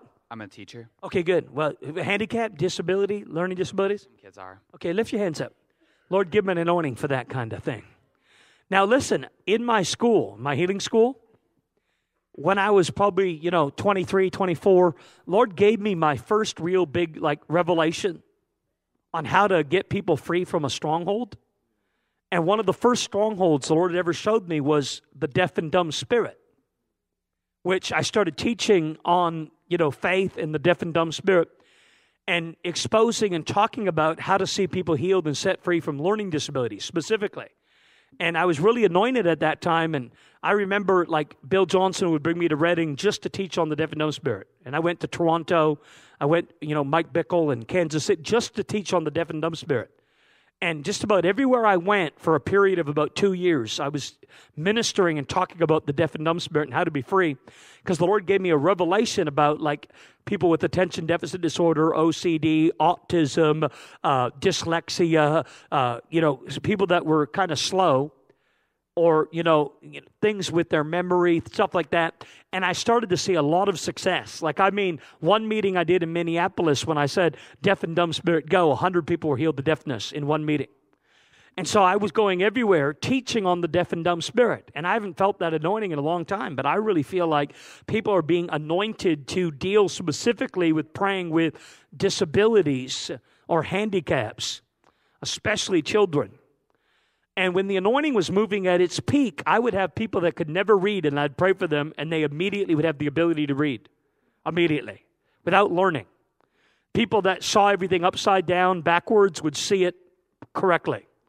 People that had autism, or people that had, compulsive disorders, or bipolar, schizophrenia, were all healed when we dealt with the deaf and dumb spirit. So I really feel like that's an anointing God's given to people that want to have that. And at the same time, you can recognize the beauty. I've met children with Down syndrome, beautiful, gifted, creative. And yet I've had somebody in our ministry heal the Down syndrome, and even their physical features were healed. They didn't look like somebody with Down syndrome. They were so healed. But in no way would I say somebody with a handicap or with a condition, a learning disability or a Down syndrome type condition isn't beautiful and loved and, But we should really believe to see these kind of healings with mental illness, with madness, with insanity. I think that's really where the church is going. People are going to come into their right mind. So receive that for that in Jesus' name. And I do teach on that in my school, in the healing school that I talked about today. Just the deaf and dumb spirit would be worth the whole school. God will give you some keys on how to do deliverance ministry. So why are you here? ADD and at times trouble communicating. Is that what you're saying you have? Mm-hmm. As we're just blabbing about it here. So receive it. Lord, we command every place where the deaf and dumb spirit in the brain works, loose. And I pray for supernatural ability. Listen, I got set free from what I call a deaf and dumb spirit, and I had a supernatural photographic memory. I usually can read a book in an hour and retain everything. I look at something and read it once and remember it. That's why I can preach well. I've had an ability to put together Scripture, memorize Scripture, know how to kind of put together the Word of God, write books. I've got a grade 8 education. They called me like a DEF average in Canada. Never finished, you didn't get a GED, didn't go on to have a business degree. And the Lord's literally given me a gift in the prophetic that's made my brain brilliant. As a business person, as an author, as a preacher, and it's come to me as a gift. But I grew up slow, poverty, drugs, prison, a suicide attempt at 16, 3 drug overdoses by the time I was 18. And then God gave me a mind and the ability my mind has, the way I look at things, the way I think. I really credit it to the gift of the spirit of revelation and illumination. Bob Jones, how many of you heard me talk about Bob Jones? He was delivered from a mental institution. That's where he got his gift of revelation. People go, Bob Jones was in a mental institute several times. And then he went on to have one of the most brilliant minds. And I asked the Lord about it, and Bob told me, he said, listen, my mind is only brilliant because of the spirit of illumination and revelation. So people are getting that gift right now, and that's what's coming over you. Why you come up here? Broken finger. Jessica's mentally handicapped. So, I'm sorry? Okay. Lord, I just pray right now that there would be such a manifestation of love and peace and never fear, right? I just pray for that over you, peace and love and no fear, no anxieties. Lord, I just thank you for the absolute liquid, tangible love of God breaking through, perfect love. Praying and commanding healing to flow. That your power come upon every part of her imagination and brain. I submit my brain to the Lord all the time. I really do. I submit my imagination, my thoughts to the power of God. I bring my brain under it. That's the renewing of the mind. It's the word, but it's also the power. Thank you, Jesus.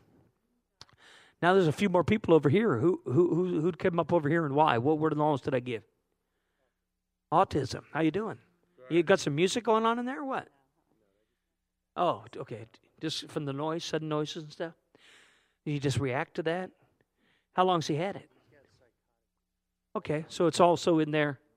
Well, I'm talking about the deaf and dumb spirit, right? It's really a revelation, and we have authority. So, Lord, I've seen people come into their right mind instantly.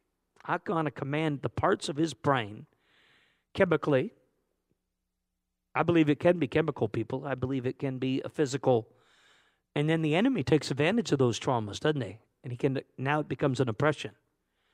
But we command in those places where the enemy thinks he has authority, and we command his brain to become so sharp and brilliant, it would just change.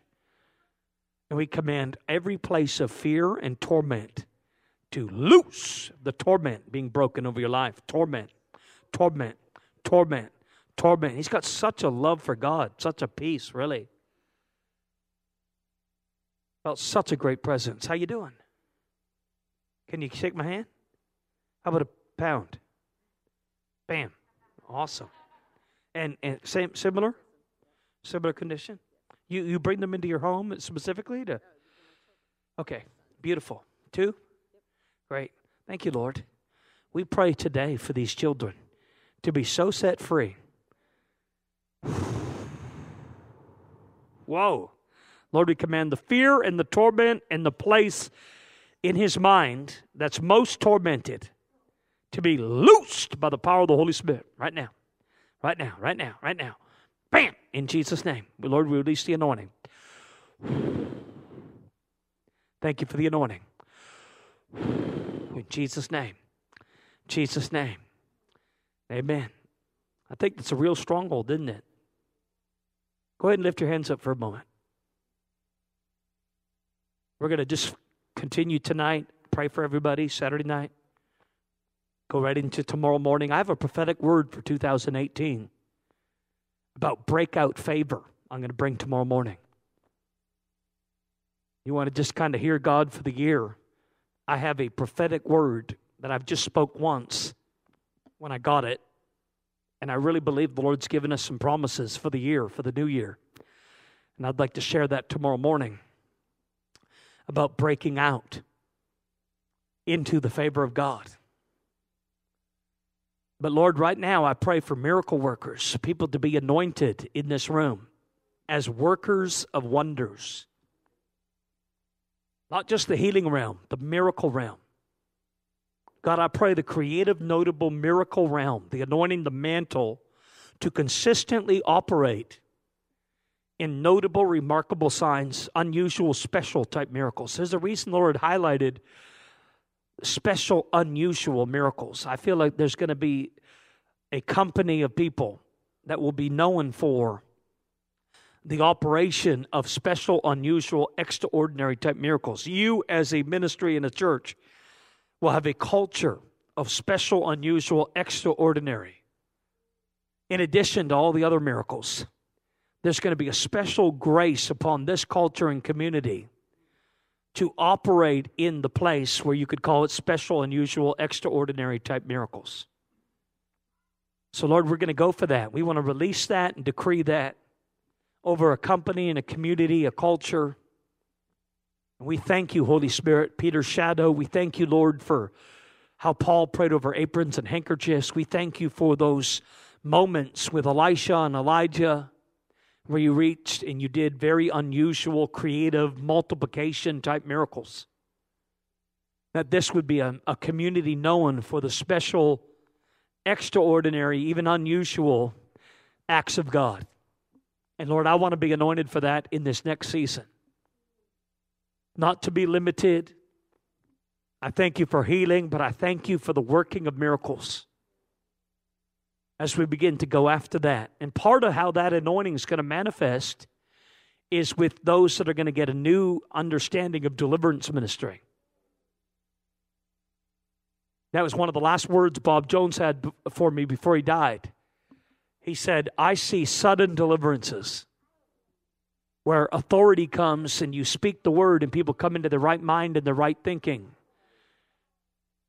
Bipolar, schizophrenia, people totally insane coming into their right thinking immediately without process.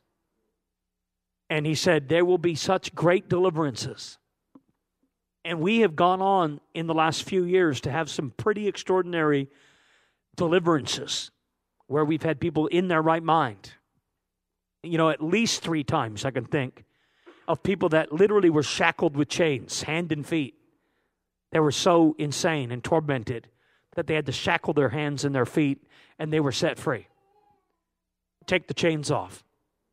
That kind of deliverance. And I really feel like the Lord's mantling people that are saying, man, Lord, we need that in the church.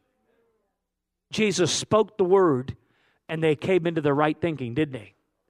He just would have a word, and people would be set free from demonic power and torment. And the church has kind of lulled itself into a place where, well, Christians can't have demons. And if they can, do you believe they're possessed or oppressed? And we've petted this doctrine of wanting to understand levels of oppression and possession. And because we don't understand it, we've almost done away with the whole idea of you don't even see deliverance ministry. Because now we counsel it or inner heal it or sozo it, which I believe in all those things. But we've literally gone from just bam, and people being free of 25 years of addiction or lust or pornography or anger or torment or whatever. We just don't see those kind of things anymore. We're all about process. But I think we need to press in for the mantle of deliverance coming back. I love that. The mantle of deliverance coming back. So can I pray that over people? I literally go into countries like Pakistan and have hundreds set free. Listen, we got problems today that are still problems, and you're a Christian and we have these problems and you've done everything to be free from them, and 20 years later you still have the problem. Maybe you should entertain the idea that it's a demon. Why can't anxiety be a demon? Like we've gone the opposite now. Where everything was a demon, now nothing's a demon. We're just way too smart and way too intellectual. But I would suggest years of problems without being able to get free, and you prayed about it and you fasted and you've gone to the altar and you still got it. It might be needed to be treated as a demonic power and rebuke it. So Lord, I pray right now that over this place would be the mantle of deliverance. You're going to release a whole new company and a whole new breed of ministries of deliverance, moving in that kind of authority and power. We're pressing in, God, for not just special, unusual miracles, but we're pressing in for the authority and the deliverance to be able to see captives set free. We want to operate in this stuff. Man, you could feel the holiness of God come into the room on that anointing right now. Lord, I command, let me just do this en masse because the devil can hear. We do command today in Jesus' name. We command in the name of Jesus every place where demonic power, oppression, every demonic assignment, stronghold, we command the places where the enemy operates to be bound. locked down, shut down. We bind in Jesus' name the work of Satan, and we loose the kingdom of God. We bind the spirit of death, infirmity, and sickness, and we loose the healing realms of God. We loose the spirit of life and resurrection where there's death. We loose the spirit of revelation and illumination where there's learning disability. We loose right now, as it is in heaven. We declare today that devil, you are shut down, locked down, every place of addiction where you come to steal, kill, and destroy. We say in the name of Jesus, through the power and ministry of the Holy Ghost, we break and rebuke those strongholds of demonic torment and lie and sickness, and we command in Jesus' name the full manifestation of healing. Lord, we thank you right now for great deliverances, great victories you give in every place of struggle and torment, grief and sorrow, that we begin to see freedom and full recovery. I believe you'll walk out and walk in where you don't even have, I heard Pastor Jim last night, I love your example of how you know you're free from addiction. You have no craving. I see people they work hard, they go to AA for 20 years or don't miss a meeting for 12 years, but the temptation, the desire, the struggle. When I got set free from addiction, drugs, and alcohol, I lost all desire. Immediately, without struggle. No overnight. God touched me and my desire, and I was a drug addict, 11 years old, alcoholic. Went on to have 3 overdoses. I was an extremist about everything I did. So I nearly died 3 times. And when the Lord touched me, I had no desire left for addiction or drugs or alcohol. No desire at all. That was my deliverance. When the Lord does it, you don't even desire that thing sexually. You don't even desire that thing.